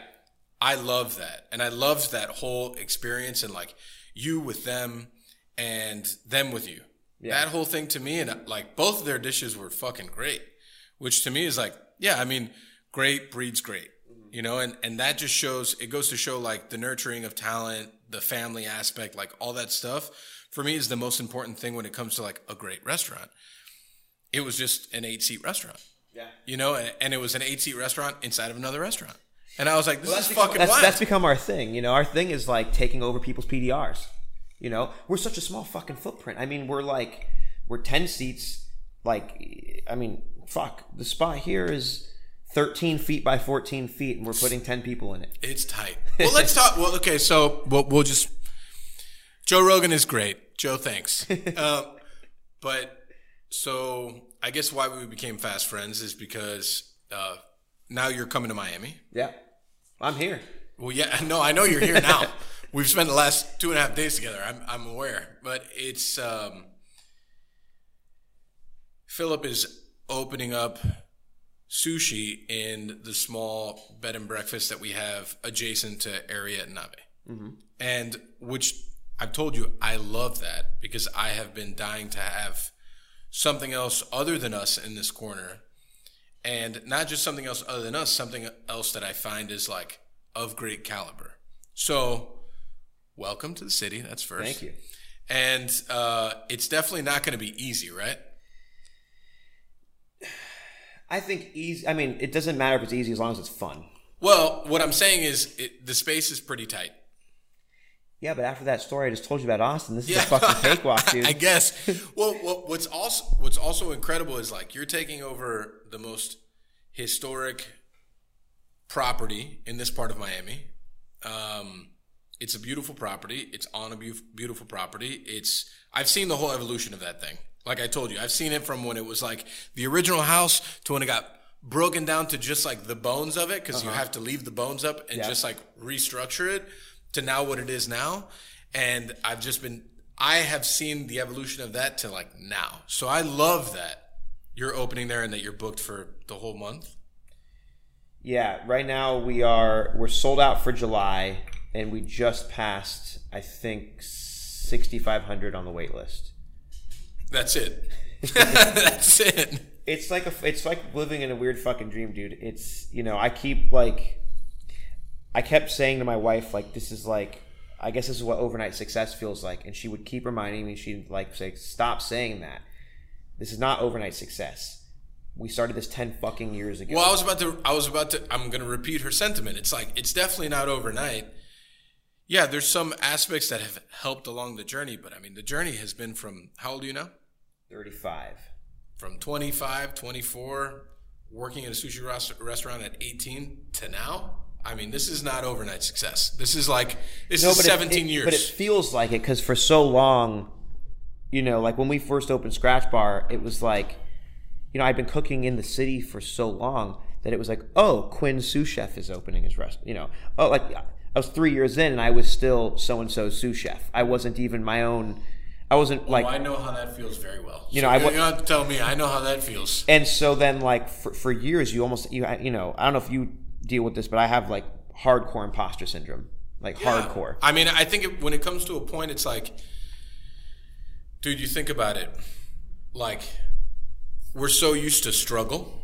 That when success comes, you feel like you don't. You feel like, wait a second, hold on, am I going to wake up from this? Yeah. It's literally, like you're so used to like dishwasher calling out, prep cook didn't show up, you got to be there. that still happens. It does still happen. It's just a little bit easier when you have the financial security of knowing that people want to come to the restaurant. Absolutely. I mean, dude, just like in the space that we're sitting in, the struggle that has lived here is intense. So to see where it is now, I'm just kind of like, I don't know, is this real? And it's one of those things that, since we're so used to that struggle, even beforehand, before being your name on the ticket, right? And beforehand, working for other people, seeing the struggle, so on at different levels, it's like, fuck, I mean, are we really here? Because we also see so many other people still struggle. Yeah. And still go through so many of the things that you've been through and I've been through. And it's like, I know what you're feeling. I just may not be feeling it right now, but I definitely understand what you're feeling. So the imposter syndrome is big, but it's also like, I think perspective is 20/20, right? When you sit back and you look at it from the outside in, which is very hard to do. And I struggle with that so much, is to just look at it like, wow. I mean, the journey has been incredible. Yeah. It's a while, like every once in a while, like I'll reminisce on like how the fuck we got here, and it's wild. Yeah. It's wild.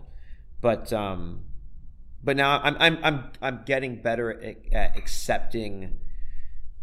I don't want to say I'm accepting success, because success suggests that like you got there, and I don't think we're anywhere near where we're there.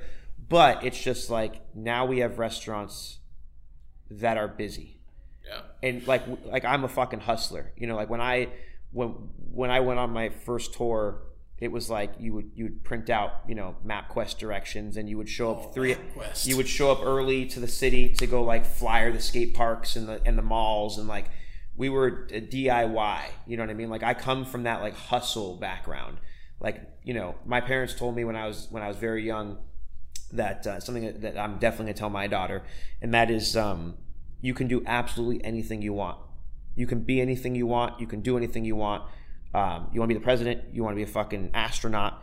And that's not even the follow up to that. It isn't even like a racial thing, or like that I have a better opportunity than anyone else. Of course, it's easier for me. But the follow up to that was just for me. I don't think Philip wants any more. Nick, you want? All right. Oh, I'm good, thank you. The follow-up to that is you can be anything you want, you can do anything you want, but nobody's going to give it to you. And everyone's going to try to take it away. Because the world does not give a fuck. They didn't say that part to me, but Yeah, I think it was implied. I'm adding that part. but I think it was, so I have this mentality of like, you can do it, but you have to do it. No one's going to do it for you. And you can't just do it and leave it, because someone's going to take it. So you have to do it and sustain it. And if you do it, sustain it, and don't take no for an answer, then you can do anything you want. You can be anything you want. Well, I think it's like when you reach a point, to know you've worked towards that point and you're there, that's cool. Now drive that point in. Yeah. And continue to drive that point and like drive that thing all the way to the very end until you decide like, I'm good here. Well, now it's like, now I've just turned from one struggle to another. But before it was like, it's always been about job security for the team, right? I'll be fine. We go out of business. I find it fascinating. Sorry to cut you off. Is like the old ideology of like a restaurateur and people who own restaurants and stuff is like one of like, they're just looking out for themselves, right? And the more I talk to people like us, younger, whatever, struggle to success, however you reach that point, it always comes back to that one thing that you just said, which is security for the team, looking out for the team, always being about the team. And I think I am a true believer, like That's what makes a great restaurant company a great restaurant company. Wow, that was fast. What did you I think have? she's got it on deck. Yeah. They know podcast nights how it goes. Well, I mean, but here's the thing. Most of the traditional restaurateurs you're talking about or business owners didn't used to be the team. We were the team. Oh, yeah. So when I'm looking out for the team, I'm looking out for me.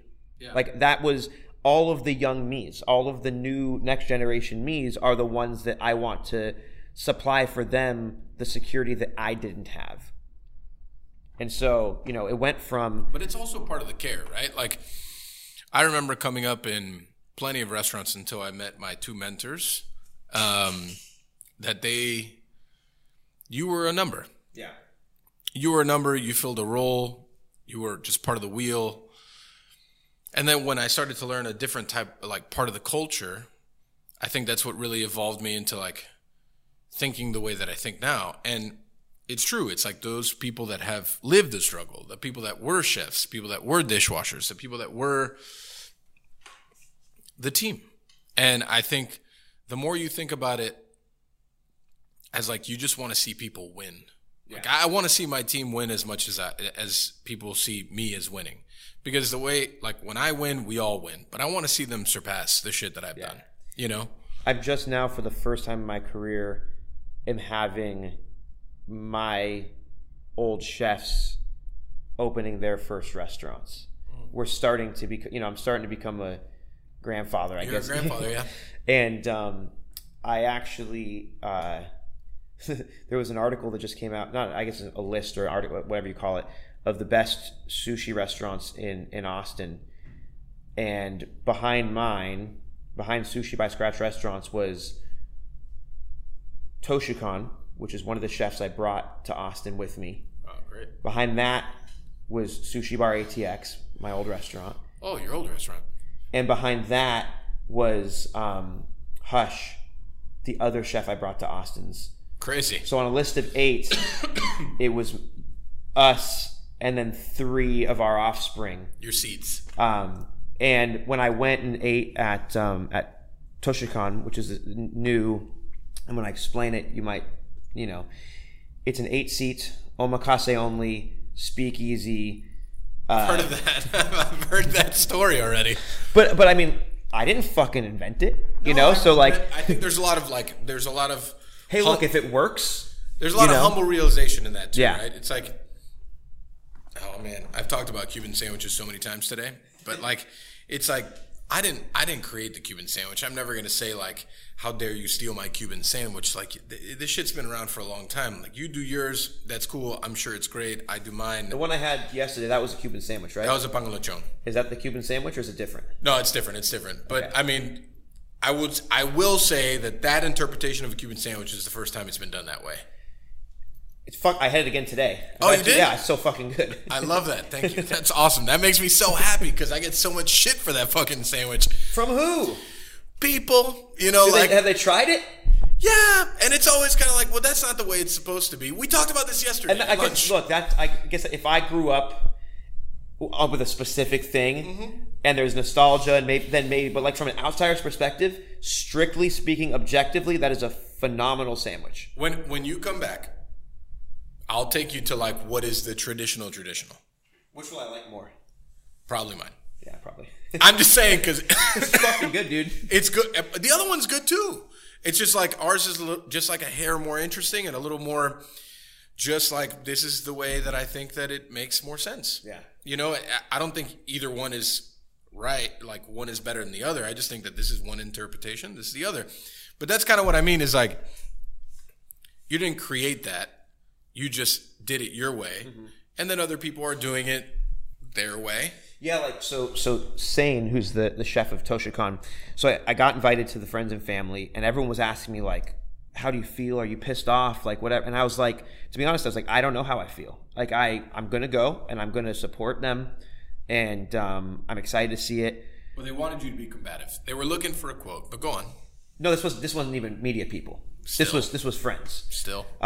People were like, dude, are you cool with that? And I was like, first of all, I want everyone to be successful. I don't fucking own sushi. Why would I not be cool with it? I was like, to be honest, if I go there and he's just doing our food, and he's not giving us, like, even if you're doing our food, as long as you're giving us credit, like, you have to give like credit for, you know, or do your own thing. Right. And so I went there, I took my GM, and I found myself instinctually, whenever I eat at my own restaurants, you probably do this too, I'm on my notes the whole time. Yeah. And instinctually, I was taking notes on the entire menu as if it was one of my restaurants. And I had a fantastic time. And I found myself so like emotionally invested and proud, and like a type of pride that I hadn't had before. This was before my daughter was born, where I was like so proud to watch like him make this food and like do things that like I know I taught him, you know? Yeah. Like, you know, he's not burning the bone marrow, but he's burning a piece of chocolate for the dessert over the top of it. You know what I mean? So there's like, cause like I know there's stuff I took from my chefs that I worked for. You know, I took those techniques, I took those ideas, and to watch him do it, but become his own man. And I feel like I'm saying it like in a, but you understand what I'm saying. I totally understand. And I was so proud. And I think that now is like what's, you know, my goal isn't that all my chefs leave and open their own restaurants, but you know, I mean, I understand it, because as I see, you know, we've been around for a while, so I see our formers go out into the world and do their own things and do things that I like. You know, our whole thing here was forever is like we wanted to cook proper. Mm-hmm. You know, we wanted to teach proper. We wanted to teach proper technique, and so many things that I felt like were lacking overall in the city. And so to see that kind of spread, yeah. And it's like, man, I cannot go out without seeing people that have formerly worked for me, whether leaving on good terms or bad terms, out in the world and seeing some things that we taught them still in practice. Yeah. And that just makes me feel like, makes you proud. Incredibly proud. Yeah. You know, because like I'm not old. You're not old. You know what I'm saying? I'm not old, but I'm at year 17 in this. Yeah, same. It's crazy because like again, when I was talking about the Cuban sandwiches today, I was like, fuck, you know, I've been cooking for 17 years. I'm like, that's a fucking long time. One of my cooks that I brought with me, Mike, who you met, actually you haven't met him yet, but he's 23 years old. I was like, I started cooking when you were 4. Right. Or whatever that is. Same, 6, yeah. You know. That's crazy. It's crazy. But you know, it's also nurturing like the growth of the community overall. Here, there, wherever you're at, it's like nurturing that growth is huge. Like I always say that the quote, I think it was Dave McMillan, is like, you have an opportunity to be like a Viking or a shepherd. I'm a solid both, for sure. I'm a solid Viking and I'm a solid shepherd. I think I am as well. You know, and I struggle with the Viking a lot. But I try to be controlling the Viking, you mean? Yes. And I try to be the shepherd the most, because I think that's when you really can engage a person to like understand what they're going through to make them get to the next level. I think the worse of a Viking you are, the better shepherd you become, because you start to realize. But usually the Viking, and I'll just tell you from my experience, usually the Viking comes from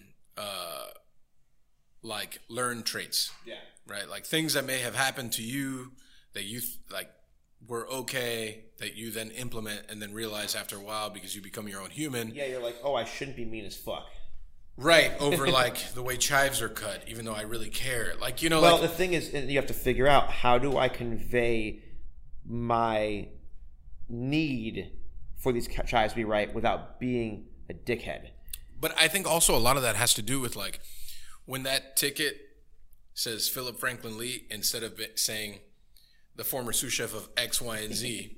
When you become that name, yeah, I think that weight after a while, like when you have that perspective, it leans a lot on you. Like, oh, okay, like this is like me teaching people, not people taught me and then I carry that on. It's like, now this is me teaching people. Yeah. So like now that is going to carry on to the next generation. So it's like, how do I want other people to talk about the way I taught them, you know? And listen, I still have like a very solid Viking in me. So But I also have like a person that sits down with people, and it's like I want them to fucking win. Yeah. And I want them to understand like why this is wrong. Yeah.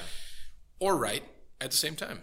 And I don't know if that totally happened like early in my career, and I just like, for me, I want to change that. So when I see people move on, I'm like incredibly proud, because I hope that those things carry on. Yeah. You know, it's weird. It's a very weird thing, because we're not fucking that old. No. But we're also the elders in our community. Yeah. No, I know.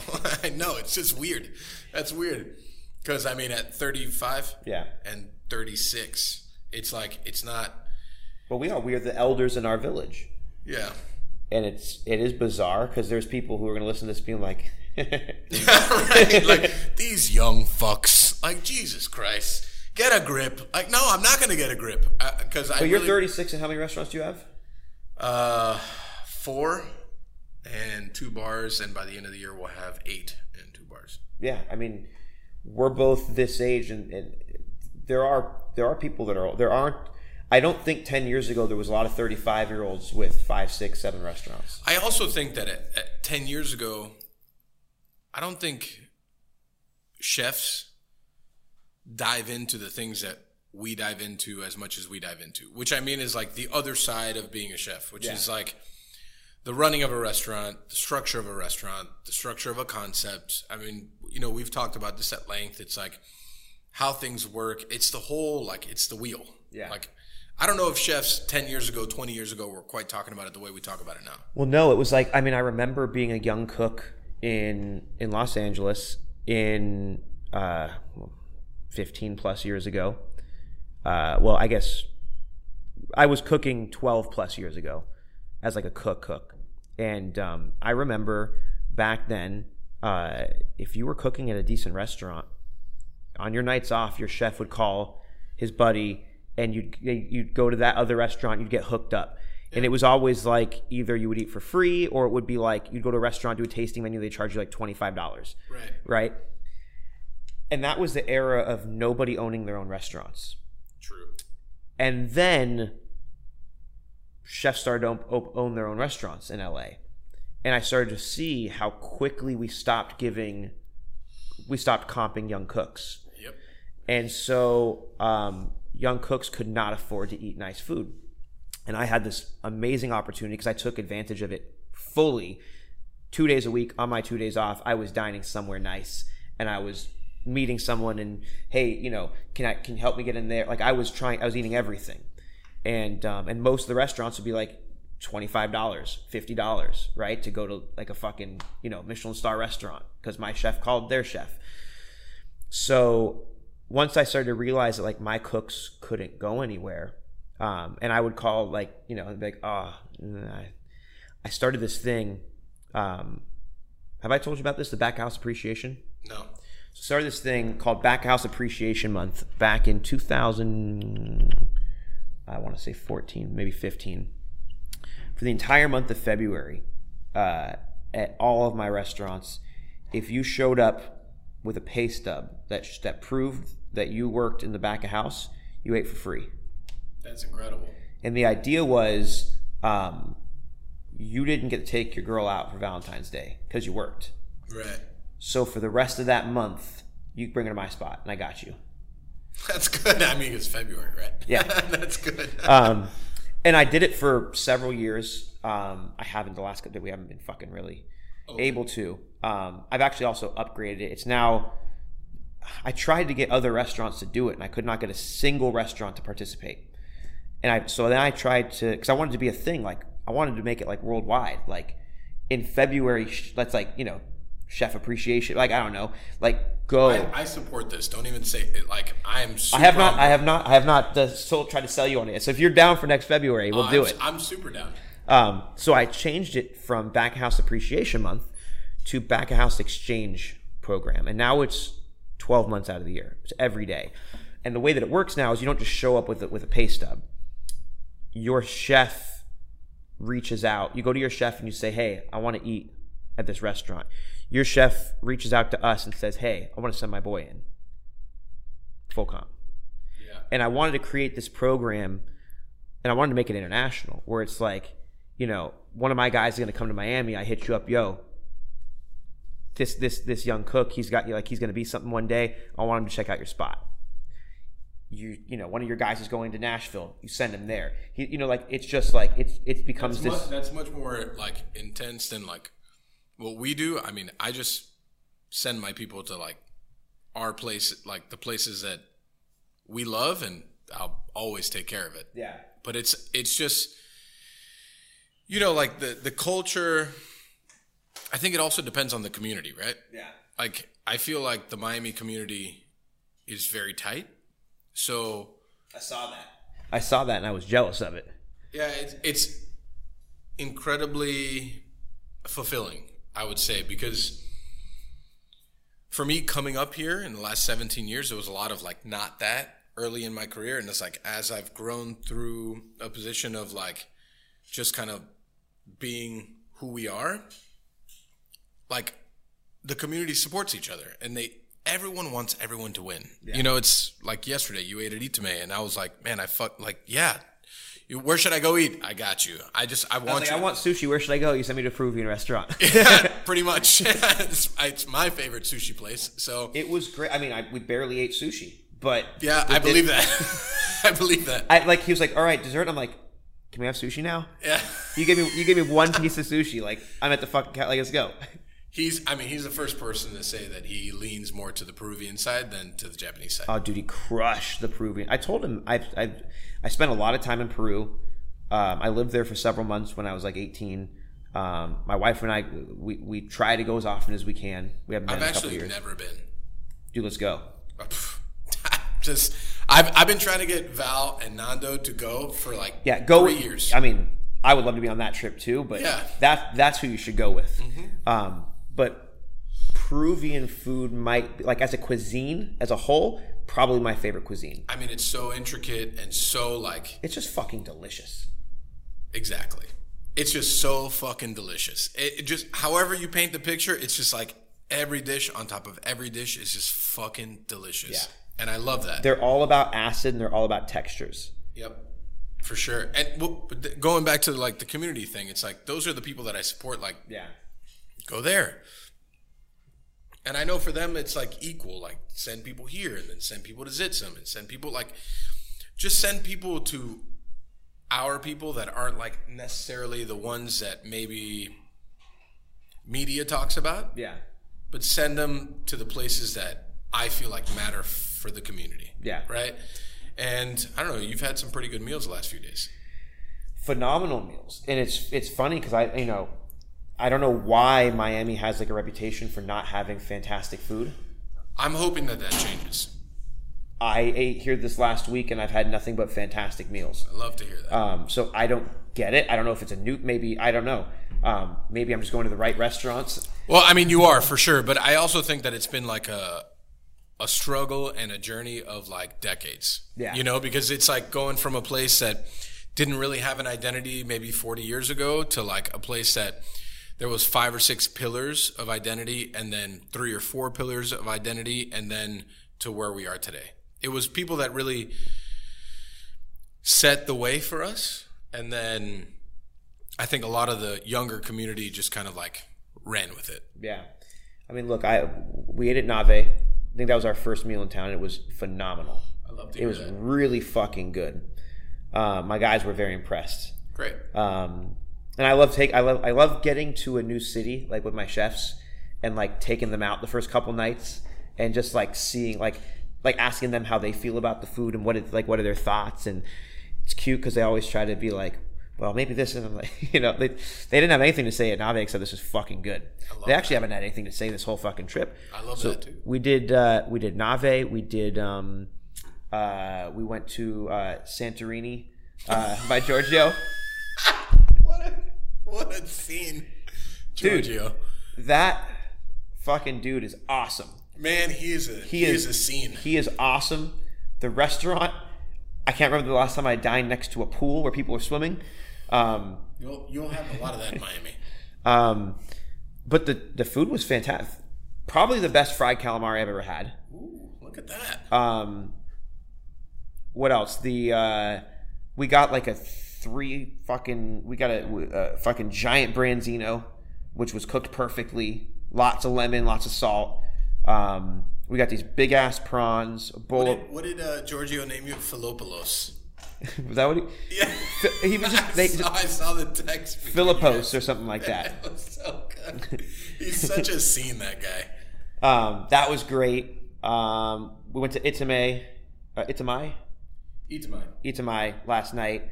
That was fantastic. That was very, very good. I think to me it was the only miss on the guide, but yeah. In my experience with starred restaurants, I feel like it's too casual. Sure. Listen, I understand all Because that. I also feel like he does hit the bullseye for a bib. Like, it's a restaurant that you can go and get it. Like, it's not necessarily app entree, whatever, but like you can go and have dinner for like what is bib these days? 45? 49 and under. 49. You could go eat there for $49. Yeah, I mean you would leave hungry, but yeah. That's. I would leave hungry. I had the entire menu last night, and I was like, "Can I eat more, please?" And they're like, "We're out of food." You're a savage. That's savagery. Because when I eat there and I have like 3 or 4 things, I'm like, I'm good. Oh, dude, we had. Granted, there was 4 of us, sharing, but that was fantastic. We went to Los Felix tonight. That was really, really good as well. Great to hear. Where else did we eat on this trip? You ate at Chugs twice. Been at Chugs twice. We only tried one thing on the menu. But, that's good. That's fine with me. No, you had the BK pie. I did have the BK pie. That was surprisingly good. Well, which for a person that doesn't eat dessert, you went in. That's why I was went surprised. in 3 times. That's why I'm surprised, because I expected to take a bite out of respect, and I expected to think it was good.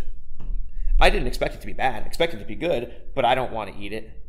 I didn't eat. I like, honestly, I'm not. I actually thought it was really fucking. Like, I actually ate more bites of it. I know, it's so fucking good. It's like very addicting good. Yeah. Because I was gonna have a bite and be like, all right, I'm good. But then I went in like 4 more times. You got the texture of the fucking. I mean, it's great. And then I didn't eat out, but we stopped by Stubborn Seed. I ate there last time I was in town. Had a fantastic meal there, of course. Cool. Got to say hi to Jeremy. But yeah, all of everything we've been eating here has been top notch. Like, good. Really fucking good. Good. And I really do feel like that is a change. Yeah.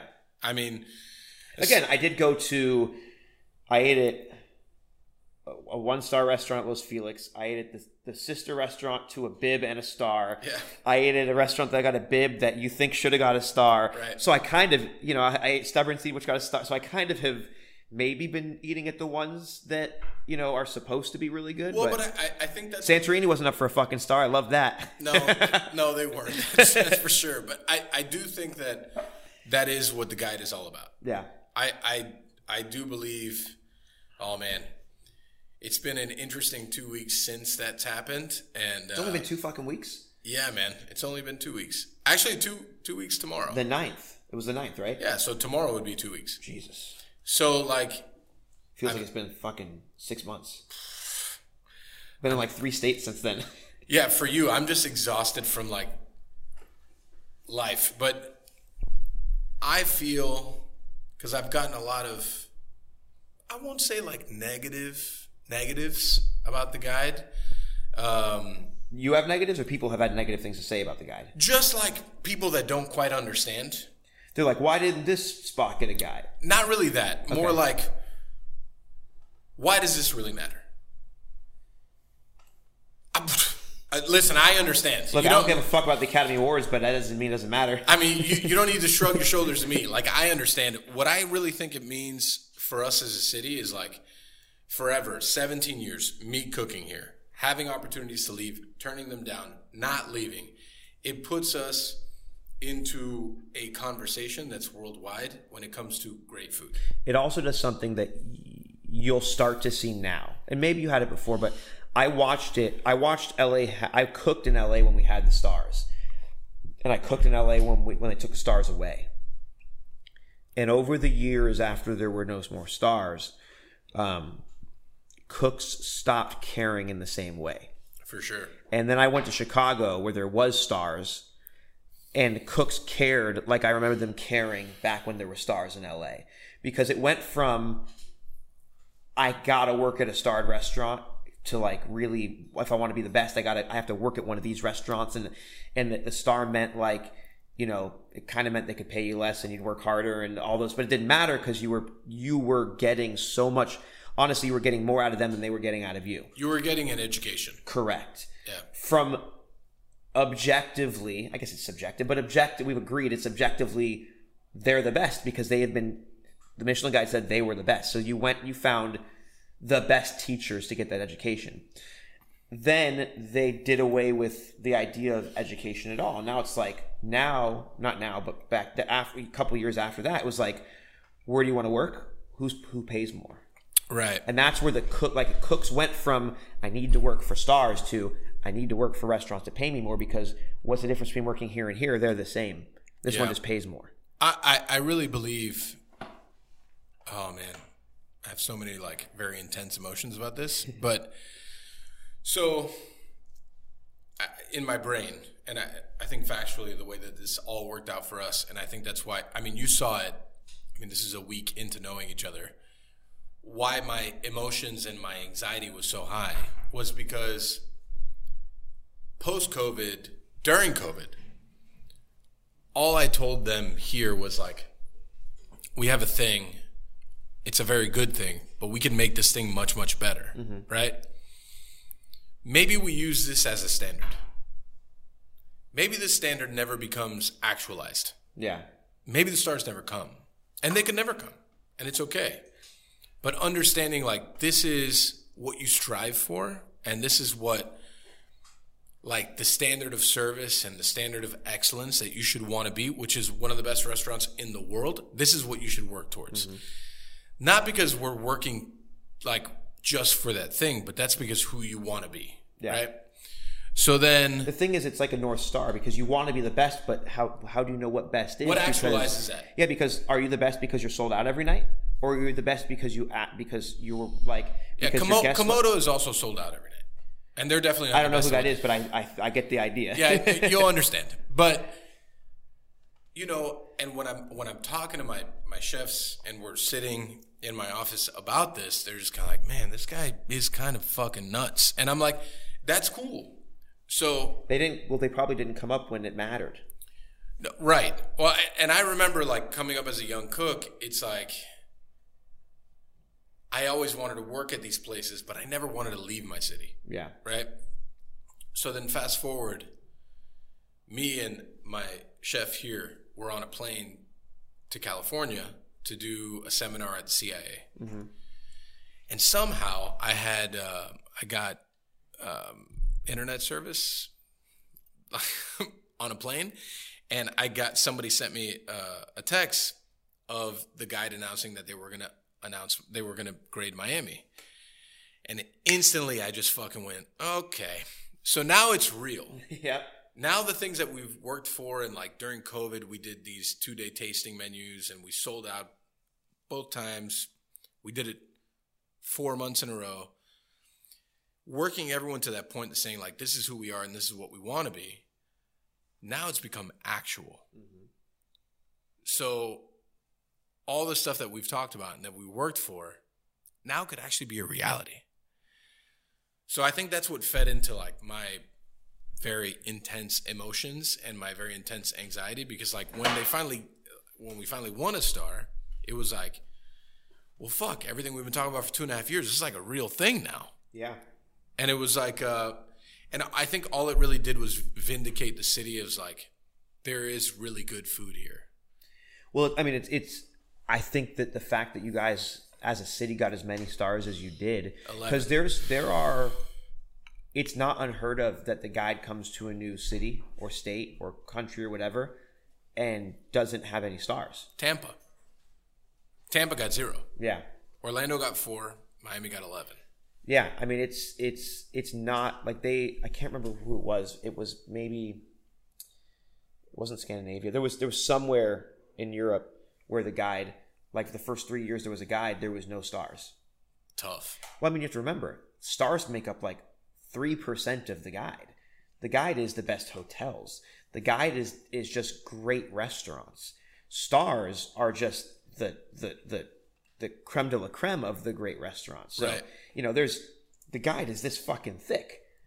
And there's only your guide's this thick and you have 11 restaurants right. that have a star. You know what I mean? Right. So you don't need stars for the guide to tell you where to go. But the fact that you guys had that many is like, whoa, that's a city not to be fucked with. Which is what I love. Yeah. Because year over year we kind of get it's Miami versus the world, right? That's what I. Oh, Miami against the world, baby. That is my saying for sure. I mean, and I really truly believe that, and it's always because, and it's not. I am a constant competitor, but it's more of a thing for people to understand. People will doubt us. Yeah. But now, maybe not so much, and that's okay. Well, now they can't, and I found that in my own experience. Any shit talking stops, because or starts. It depends. It depends who you are. Well, I mean, they're not even shit talking, just haters, right? And haters come and go also, but people who wanted to believe that you weren't good at what you did. And then the guide says, no, they're good at what they do. And now to think we aren't actually good is to say the guide doesn't know what they're doing. Right. And usually the person who cares enough to actually say that you're not good at what you do is somebody who follows the guide. Right. Yeah, I feel like it was a moment of vindicating the city of a lot of hard work and a lot of effort by a lot of people. And I think that's what makes me the most proud, and I am full with joy for overall bibs, stars, recommendations, the whole thing. It's we're all there now. Yeah. And I will tell you, there was a good friend of mine that told me this. He's on the 10th of June, everyone was a little bit tighter. Maybe food was a little bit better everywhere. And to me, that matters the most. Yeah. Because we now have set a tone. So, I guess for me, you coming from elsewhere, how do you feel entering this new? I mean, it's a whole new world. Not to quote Aladdin, but it's. I already quoted Bambi, dude. Yeah, it's true. It's a whole new world, as into what your expectations are for yourself and for the city as a whole. I mean, I love the fact. Originally, I was hoping to get into Miami before the guide came out in hopes to be a part of it, but I actually feel better about coming in afterwards. I actually feel I don't know how to explain, but I almost would have felt would it have been right for me to come in and have been one of those 11? You guys have been working so goddamn hard for so long. You know what I mean? Right. And this sounds pompous, but I show up and just get a star. Now, I don't think that's how that works. I'm going to work really fucking hard, and I'm going to say my prayers at night, and I'm going to do everything I can, and I'm going to believe in what we do, and I'm going to hope that whatever inspector comes in shares our passion for what we do, and that we're recognized for that next year.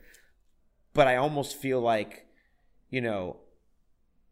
bunch of restaurants come in to get into Miami in time to get in the guide, and now you have 13 stars in Miami, but half of them are fucking.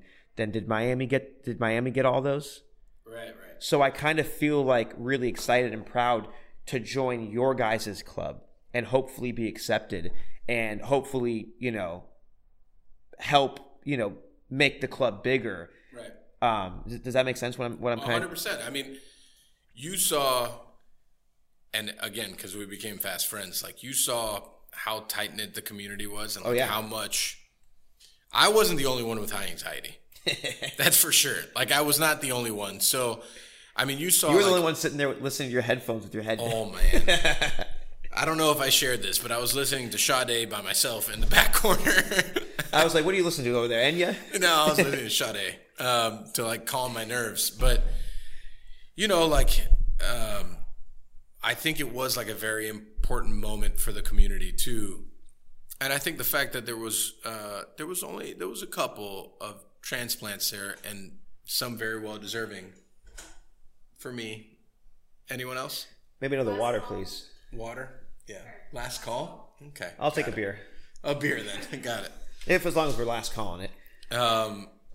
I don't know, like the emotion, the intensity, like it really was all attached to like being vindicated for a lot of work, you know, and I love even more so the opportunity to add people to the community like yourself. And I do think like people like Simon at Code, like I think Code has done like a really good job with what they've done, all being like, albeit a transplant. They've done very solid work and they do good work, and it's hard to deny that. Yeah, you know. So I don't know. I love it. I really do feel like this is like a whole new age of like dining in the city, and I cannot wait to see what's next. I just felt so like honored and blessed to be like invited to the gala. And to be there and to like to meet. I was actually so happy you were there. I was like, I just met this guy a week ago, and I don't have any fucking friends here but you and Ryan. Like, I am fucking. I want to drive. Well, I mean, and, all your fucking friends were there. Well, yeah, other people I see all the time, but we have talked about this like just endlessly. Like really, me and a lot of the people in that circle have talked about this shit endlessly. Several drinks, like. Very late at night, talking about like, what does this mean to you? What does it mean to me? What does it mean to the city? So other perspectives like yourself and Ryan were incredibly helpful for me, but it also like opens my mind to like what the fuck is next, man? Like we can do so much now. Yeah. Like opening a omakase place and a B&B. Dude, I fucking love it. And I was, well, actually I won't say it on here because I don't know if it's even legal what we want to do, but we can edit shit out. It's fine. Can you? Yeah, of course. So I took Andrew today and I showed him the space and I was like, so you come in here, right? So I put a doorbell up today and I'm putting a plaque that says like, you know, Sushi by Scratch Restaurants, omakase by appointment only, ring for service. That's not the illegal part. Then you go in. We love illegal parts here. I don't think it's illegal, but I don't know the fucking rules here in Miami. So it's okay. We do. It's fine. You'll be fine. You go into the front room, the sitting room, and you have your welcome cocktail, as you know. Then you go into the main dining area. Now, after dinner, we're going to invite you if you'd like to go upstairs. Oh, I heard about this. Oh, he told you? Yeah. Yeah, so upstairs will be a small little, like, 4-seat Japanese whiskey bar. Cool. And we will only serve Japanese whiskey, neat or on a rock. Nothing illegal about that.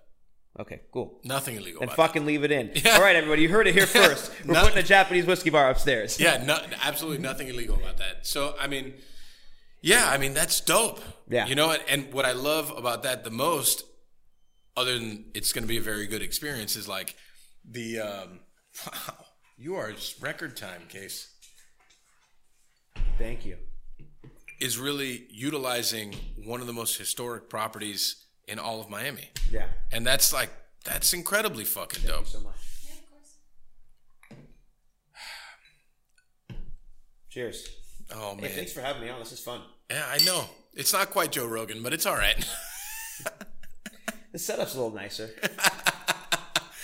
You heard it here first, everyone. The setup is nicer here. All right, cool. So I guess you're ready to go, huh?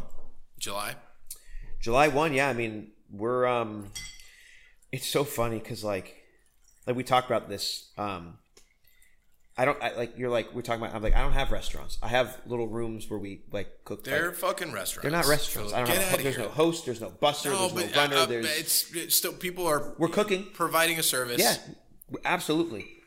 But I don't even look at it as providing a service. I kind of had this idea a long time ago that like our service style is I call it workshop style service. So a lot of restaurants are, what can I do for you? What can I get for you? And what we want to do is say, I'm really excited to share this with you. Which I love. And so it's more about just sharing what we're excited about with you, which restaurants are also able to do. But like, I almost feel I think where I started with this was like you were you saw the space yesterday. If you went in there right now, you'd be like, how did you make how is this a restaurant? Or how is this I guess it's a fucking restaurant, but how is this like a fucking dining room? Like how can you do this in fucking. And it all comes as like, well, this isn't the fastest we've transformed a room. Yeah, 4 days is faster. Yeah, well, we have. We have two sushi bars next door to each other in Encino, in the original location. The original one was sold out just always, and so next door was my cocktail bar, and I didn't really have a passion for it, and it really wasn't doing that much, and so I shut it down, and we used the kitchen for like prep and stuff like that, and I just had no desire. I had a friend who I like opened it with, who was like a awesome mixologist, and then he went on to do something else, and I was like, I have no desire to run a mixology bar. As they do, mixologists, they leave. And so, anyways, we have a lot of celebrities who come in and stuff, and so one of our regular celebrities was like, they like to call up 3 o'clock on Friday and be like, hey, can I get the whole room tonight? I'm like, no, dude, I told we saw it like 2 months in advance. Like we can't get you in tonight. But this is one of the few that we have where it's like, all right, manager, everybody, okay, how are we going to do this tonight? And so I was like, why don't we just build a sushi? Well, we got 3 hours. We'll build a sushi bar in the back of this cocktail lounge, and we'll hang curtains, and we'll fucking do it. And so we did it. He loved it, and all of his family and friends loved it. And then the next morning, I'm sitting there, and I was like, we should. No, this was Tuesday morning. Wednesday morning, because we were closed on Mondays and Tuesdays back then. Wednesday morning, I'm like sitting there, and I'm like, guys, and I call over my director of ops, my GM, everybody. We're sitting there, and I'm like, we're gonna make this a second sushi bar. And everyone's like, oh, it's a great idea. What, fantastic. Like, what, when? And I was like, Friday. And they're like, what? And I was like, I'm not kidding. And they're like, we know you're not kidding. We can't make this a restaurant by Friday. And to be clear, this would have been we were just gonna release. It's not we were gonna make a new restaurant. It was people were gonna make reservations and not know they were gonna go into a new room. So it couldn't be a shitty. Right. We served on this that night. We couldn't do a shitty thing because people were used to one room. We had to have a room as good by Friday. And I was like, we're gonna do it. And they're like, what? And I'm like, Gabe, open the books. I'm like, open the books right now for Friday. He's like, but, and I was like, open them. He's like, but what if we're not ready? I'm like, if you open them, we will be. Yeah, right. You have no choice at that point, right? We fucking opened the books and we were ready by Friday. Yeah. I mean, when you give people a timeline, they usually work pretty hard for that timeline. Well, you know this. You can fucking do your prep list in 9 hours. You can do it in fucking 2.5 hours. Yes, you can. Yes, you can. It's all about how fast and how hard you work. Yeah. That's I've always found that. I worked for a chef a long time ago who really did something that changed my entire perspective. And that was, I was always like, he was like, you've been here for 9 hours. Let's go. And I was a sous chef. He's like, let's go over what you've done today. Because he'd always break my balls. I'm like, I've been here all day. I've been working so hard. He's like, you've been here all day and you have been working hard. But what have you actually done? You've been here for 8 hours. Let me see your list. Have you done 8 hours worth of work? The list. Have you done 8 hours worth of work? And we broke it down, and being true with myself, I've probably done 2 hours worth of, I've done 2 hours worth of productive work in 8 hours. And he's like, you could have come here 2 hours ago. Oh, what a deep burn. And I was pissed, but then, you look back and you're like, you're right. Right. And so it's all about efficiency. Mm-hmm. And so figuring out, how do I act as efficiently as possible? I will tell you that I think I'm incredibly excited to see how this goes. Me too. It's going to be tight. Yeah, I mean, but that's cool. I think that's a part of the listen, omakase is kind of the new, it's like the new phrase. I hate it, right? Because there's people that do it incredibly well, and there's people that don't. And I'm excited to see like someone do it incredibly well that deserves to get recognition as opposed to like the people that are getting recognition that don't do it super well. So I'm excited to see how this goes, especially in that place, like where it's at and how beautiful that I think it's going to be good. I mean, look, I feel really good about what we're doing. I feel good about the product. I feel good about the experience, and it's in a it's in a dope house. Yeah, the like house is dope. It's cool. It's really cool. The house is super dope, but it needs to be that kind of thing that we're talking about to go with that. Yeah. So it fits, and that it like the whole experience is like all encompassing. Like, I mean, if I can get fit in, I can't wait to go. I'll put an 11th chair like in the backyard. You know what I mean? Like, You can just fit me in the back with like the guys here. Like we'll go after service. That would be great. All right, I think it's time for wind downs. Yeah. If you're the boss. Am I the boss? You ready for the wind down? Yeah, I think it's time. All right. So this is actually, before we do the wind down, do I need to know what the wind down is? Oh, Yeah, we do things. The wind down is like a whole thing. Yeah, Okay. so actually, while I'm setting this up, I'll tell you what it is, so maybe you want to think about it. We do parting recommendations, so everybody will recommend a thing to the. It could be literally anything as long as it's not yours. So something could be food, TV, movie, book, travel destination. I can't whatever. wait for my parting recommendations. Oh yeah. Yeah. But I was as you guys were talking, I was DMing with our friend Brenda over at the Wet Palette. The Wet Palette. Does she have a reservation yet? She does actually. Oh, I'm not shocked at all. Brenda does have a reservation. Then I told her, hey, you know what? Maybe I can shoehorn in some questions here that you can use on your podcast. So she will do a review from what she told me. She'll eat there in July and do some kind of a review on her podcast in August. Yeah. So I told her, maybe I'll just shoehorn some questions from you. So when you do your August thing, you can use this audio. So this will be for us, and we'll let her borrow the audio. All right, cool. So this is what she sent me. With the crazy amount of omakase restaurants we now have in Miami, what makes this one special besides the Michelin star? That's too hard of a question for me to really answer because I have not eaten at all of them here, and so I can't really say what we do different. Sure, fair. You know, I want to imagine that they're all fantastic and they're all special in their specific ways. I mean, I do think we have some really fun idiosyncrasies. You know, our restaurant, while being incredibly serious, is also seriously fun, and it's designed to be that way. I can attest to that, actually. There's a lot of traditional sushi restaurants. There's a lot of traditional restaurants in general where, like, usually, like, the nicer it is, the more expensive it is, the less you feel comfortable making a joke or being loud or, you know, not obnoxious, but like talking across the table or, you know. And so our restaurant is fun, and it's supposed to be fun. Yeah.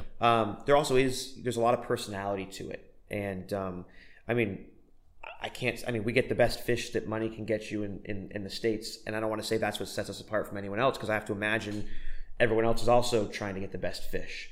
What's special about our restaurant is that we tell a story with the food, as I'm sure everyone does. But we tell a story. So I learned many years ago that traditionally all the different omakase in Tokyo, what would really set yours aside from yours was that you're both vying for the best fish. You're both making as good of rice as you can. And that at this level, we're splitting hairs on who's better, right?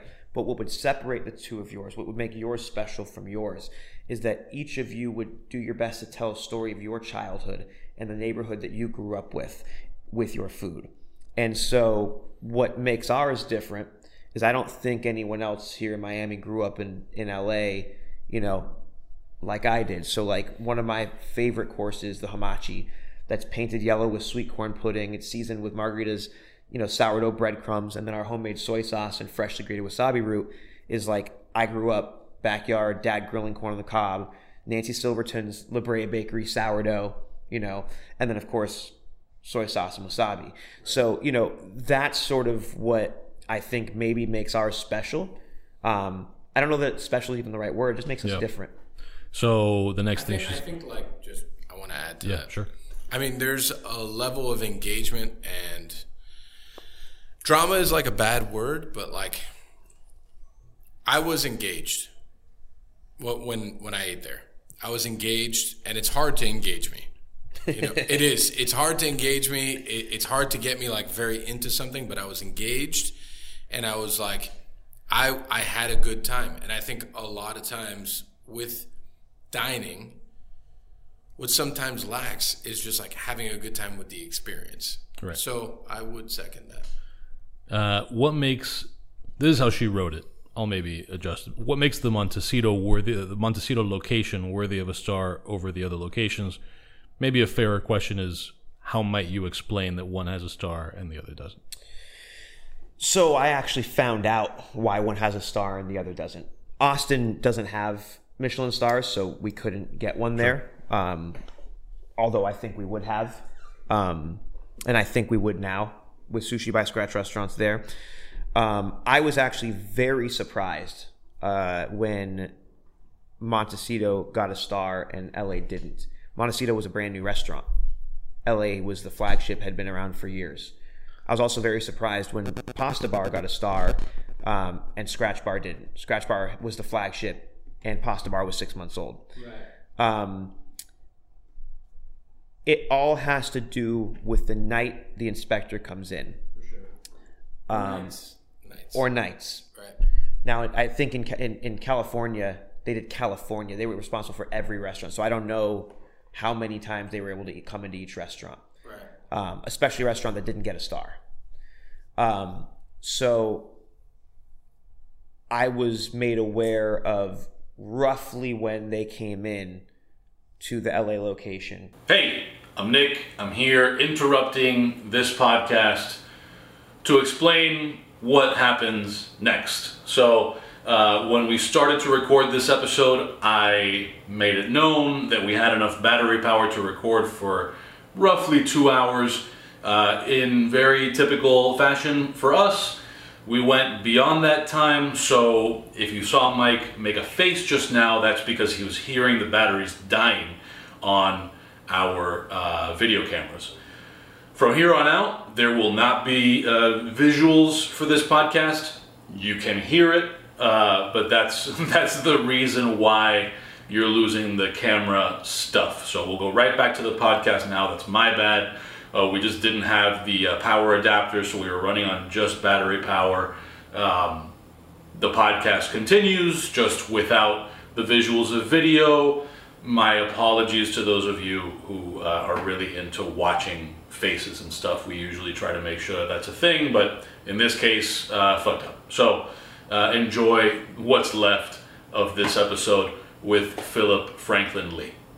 I was made aware of roughly when they came in to the LA location, and I cross-referenced back, and there was like a 6-week period, because they wouldn't tell me when they came, but they kind of had like a 6-week period maybe of when they came. And I looked back at what was going on during that time, and we weren't there.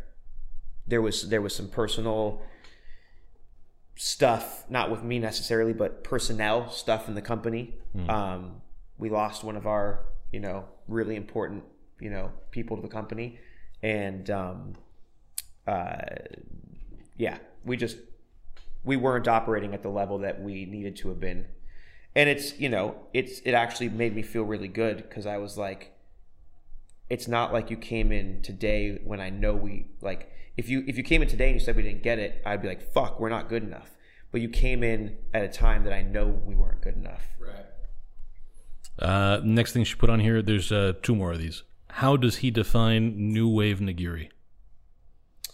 How do I define new wave nigiri? And she put that in quotes. I don't know if that's because it's something you've used. Intense. This is intense. I love this. Yeah, what the fuck? I didn't know I was... No, I'm kidding. So good. That's a phrase that somebody used at some point. I think it might still be on a website. I'll try. Sure. I mean, new wave is what's the definition of new wave? Just like a new style of doing it, right? Right. You know, people look at what we do, and at first glance, it's easy to pass it off as not being traditional. But in the way that I just sort of explained, like the tradition of sort of telling your story, I felt like the most traditional thing I could do was to tell my story, not to tell someone else's story. That's the most respect I could pay to tradition. Sure. But there's definitely something new wave about smearing corn and putting sourdough on top of hamachi. Fair. Last one before we go into our parting recommendations, and apologies to the people on the YouTube machine, like Devin Braddock. Our cameras are out of battery, so you're just listening to our voices now, no matter where you are. Who will head the omakase when you're not there? How will it work? So, I mean, tonight, for example, we're up and running in 6 locations. You know, this will be location 7. So it's not, I realized back in 2011 when I got my first executive chef job, I would cook everything. And I was off 1 day a week. And guests started to call the restaurant to find out when my day off was because they didn't want to be there when I wasn't cooking. And that's when I realized it's time to stop cooking. And I went on the other side of the pass. Yeah. And I started making sure that it wasn't about me. It was about the team. And I was a ball hog back then. And I had to become a coach. And that was 11 years ago, 10, 11 years ago. And so I've purposefully not made it about me. I love being there. I love making, sushi, but the restaurant is not designed around me. So what we do with every location when we open a new one, it starts off with our greatest hits menu, and that's what we're going to be bringing to Miami. It's tried and true. I think you will enjoy it. After we get that down, then the local chef, when he or she is ready, will have the opportunity to start putting dishes on the menu. Now, every restaurant, all of our Sushi by Scratch restaurants locations have 6 signature dishes, and those 6 are on every menu. The other 10 is a little bit of a collaboration between myself and the local chef, and that chef is tasked with figuring out what their story is. So it's not like when I'm not there, you have someone regurgitating my food. It's when I'm not there, you have somebody stepping into the role of telling a story. Mm-hmm. Mike, do you want to step in with something? No, I'm just saying, like, I had the greatest hits menu. It's a very good time. Yep. I mean, and it's also, like, even more so the conversation of, like, being a coach, it's incredibly necessary. And I think that so often people want to be a ball hog, right? But I think also when you're young and dumb, you don't know better. I think food suffers at that point. It does. Because, like, people need to feel an essence of, like, ownership and leadership within their own kitchen so that they can feel like they can take the next step. Mm-hmm. So, all right. So with that, I think we can move into our parting recommendations. Mike, do you want to go first so we can give? Yeah, no, I mean, I have a good one. So I took Are you saying parting? Parting, yeah, like yeah. we're out of here. Okay, got it, Right. got it. I feel like this is going to be an unpopular opinion, and that's totally okay. Apologies to everyone who comes here for popular opinions. Hooters wings are fucking delicious. And I have to say that the Hooters wing, to me, is a top 3 wing. And I will stand by that 100%. You're saying top 3 among chains, top 3 in Miami. Top 3 for me. Of your life. Yeah, probably. I mean, I took a full day off this past week. And just went to Hooters? I didn't. I was there all day. I mean, I wasn't breakfast, just, lunch, and dinner, baby. I wasn't just there, but I had the Hooters wings, and they were fucking incredible, and I loved every single fucking wing that I ate. And I think that's unpopular. Are you sure it wasn't the ambiance? It was not the ambiance. It was not. They were incredibly solid, and I fucking love them. I can't remember. I mean, it's been a long time since I've been to Hooters. So I get it. Me too. Like it's been a long time since I was there too, but I remember their wings being good. I don't remember it's it just being like, accurate. people poo-poo all the time breaded wings, and they're fucking delicious. I don't know how else to paint that picture for people. It's a little bit like Tokyo Omakase, right? At some point, you're just splitting hairs, Right. over it. And the Hooters is telling you a story. Yeah, I mean, Hooters is telling you quite the story. It's About their childhood. yeah, it's not quite Twin Peaks, but it is a very It's sub Twin Peaks and Tilted Kilt, right? But Tilted Kilt. And then my other one would be I watched on that one day off because I didn't really leave my house very much. I watched the entire 6th season of Peaky Blinders, and it was fucking epic. Is that the new one? Yes. I'm caught up to the new one. I haven't watched the new one yet. The new one, I just like that show. It's like a seed planter. It plants seeds to like moments, and the fucking ending, I was like, what? Like, fuck. The ending of season, I don't know, it was 5 or 4. Literally, I was watching it. It was the second to last episode. I was watching it in my house at like 3 a.m. And I literally got on my bed and I was like jumping like, fuck yeah, like fuck that dude up. Like it was fucking great. So the ending of this one was just kind of like oh fuck. Oh, I think I know what episode you're talking about. When they trick him into they're in the Arthur and the thing. Oh man, so fucking good. It was so good.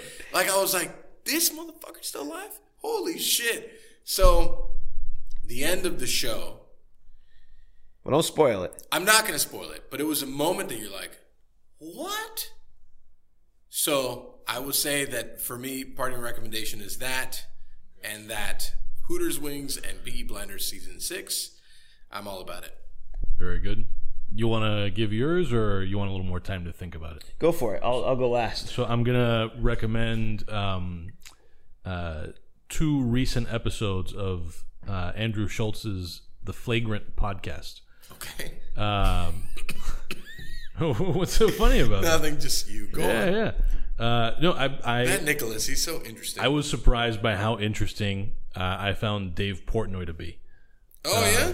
It was I think what was good about him also was like he goes in knowing that he's on a podcast with a bunch of comics. Like I think a lot of people make the mistake of trying to be trying to be funny also, and from my perspective also was like a sort of deep-ish dive, a conversation not unlike this one about how he built his media company, which I thought was pretty interesting. And then also, I actually almost sent it to you, Mike.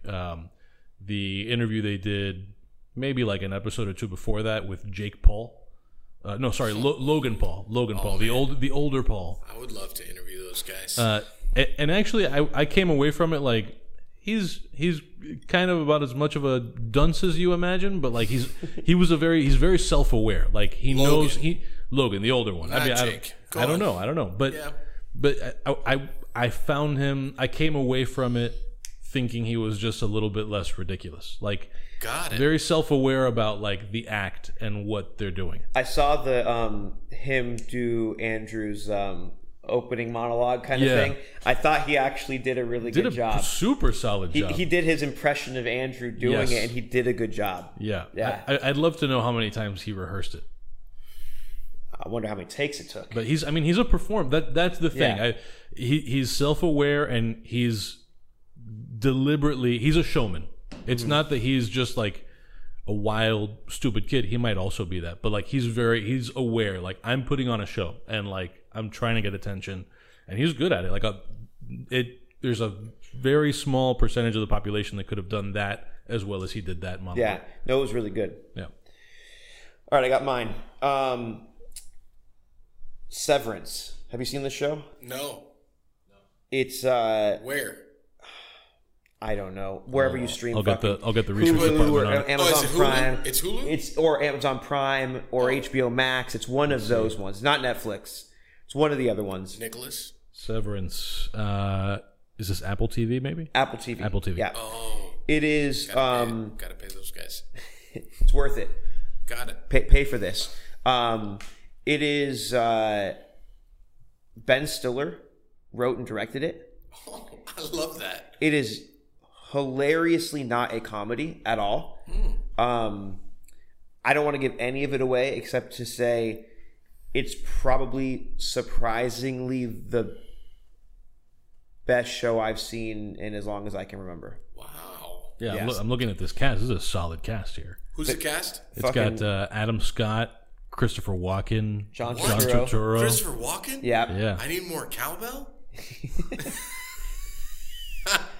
So the concept of this show is it's called Severance, right? And so they work for this company who has developed some technology where they sever your mind. And what they do is, so they work in this like top secret company, and they have like this top level clearance, and you have to volunteer for it. And you actually, they figured out some procedure that like when you go to work and you go to a certain, like you get in the elevator, you don't know who you were outside. And then when you leave work, you don't know who you were at work. So you have no recollection. So basically you become two completely different individuals. And it's unbelievably good. Oof. Yeah. Noted. I like Yeah. this. Sounds Severance. Yeah. All right. And now, finally, the shameless plug portion. Tell everybody where they can find all your stuff, websites, addresses, home phone numbers, however you want to plug yourself. So Instagram at Philip Franklin Lee. Website. So if you go to scratchrestaurants.com, it'll go to all of our concepts. If you're looking for any of our sushi concepts, it's sushibyscratchrestaurants.com or at Sushi by Scratch Restaurants. We also have at Pasta Bar. I think it's at Pasta Bar LA, at Pasta Bar Austin. But all of that comes through Sushi by Scratch Restaurants, or if you follow me, you'll see I post about everything and link to everything. All the things. All the things. We'll put the All the Things song in There's here. a song for that. Yeah, one of our listeners has made 3 different songs. I'm pretty sure that's him doing the vocals too, which is yeah. wild to me. Got it. Yeah, and it's just naming all of Mike's stuff. It's Yep. Anyway. All the things. I still gotta recommend all my shit. I mean, we've done this 80 times already. All the things. All the things. Arietta Nave, Scapegoat and the Taurus, Chugs and the Gibson. All the things. All the things. At this point, just all the things. Big Ink Apparel, Scoops and Lorel, Miami against the world. All the things. All the things. Insert song. All the things. All the things. All the things. And then finally, our shameless plugs. You can find Pancon Podcast on all the social media things at Pancon Podcast. Give us all of your money at patreon.com/dademag. All of your money. Give us all the money. You can also listen to the other things. There's Step Into the Sandbox and the Liberated Podcast are the two other things. I'm pretty sure, I could be wrong, maybe we'll see if it works out, that the Liberated Podcast will do an episode soon with I'm gonna fuck up his name now, the guy who just wrote the Oswaldo Payá biography. Oh, yeah? Yeah. They just I would have been there, but we were doing this. They just did a book presentation discussion thing, the thing that I mentioned last time, over at Books and Books. So anyway, yeah, go do. And all look that. out for at Dade Mag. Apparently, I'm attempting to write an op-ed, and we will see how that goes. Is that? Am I publishing that? Is that what's happening? Well, you will. Oh man, You will publish that. that's how this pitch process goes. Yes. Yes, you Cool, will. great. Watch out for that then. Yeah. Watch out for Mike's listicle. It's not a list. No, I know. Don't ever No, it's downgrade me to that. Well, we'll see what the editing process looks like. I might edit it. to Probably. the listicle. I mean, the way Nick edits any shit that I write, it's pretty intense. So Yeah. it may just be a paragraph. Who We'll knows? see. We'll see. Yeah, haiku.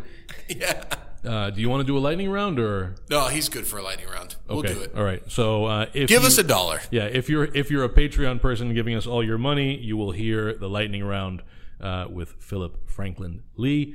You know who didn't have a lightning round with him? Joe Rogan. But for good. but for the benefit of all the people who are not giving us their money, thank you, Philip, for Spotify joining us. being one of them. Right, yeah. For the benefit of the Spotify people who are not listening after this, thanks for joining us. And that's it, sort of.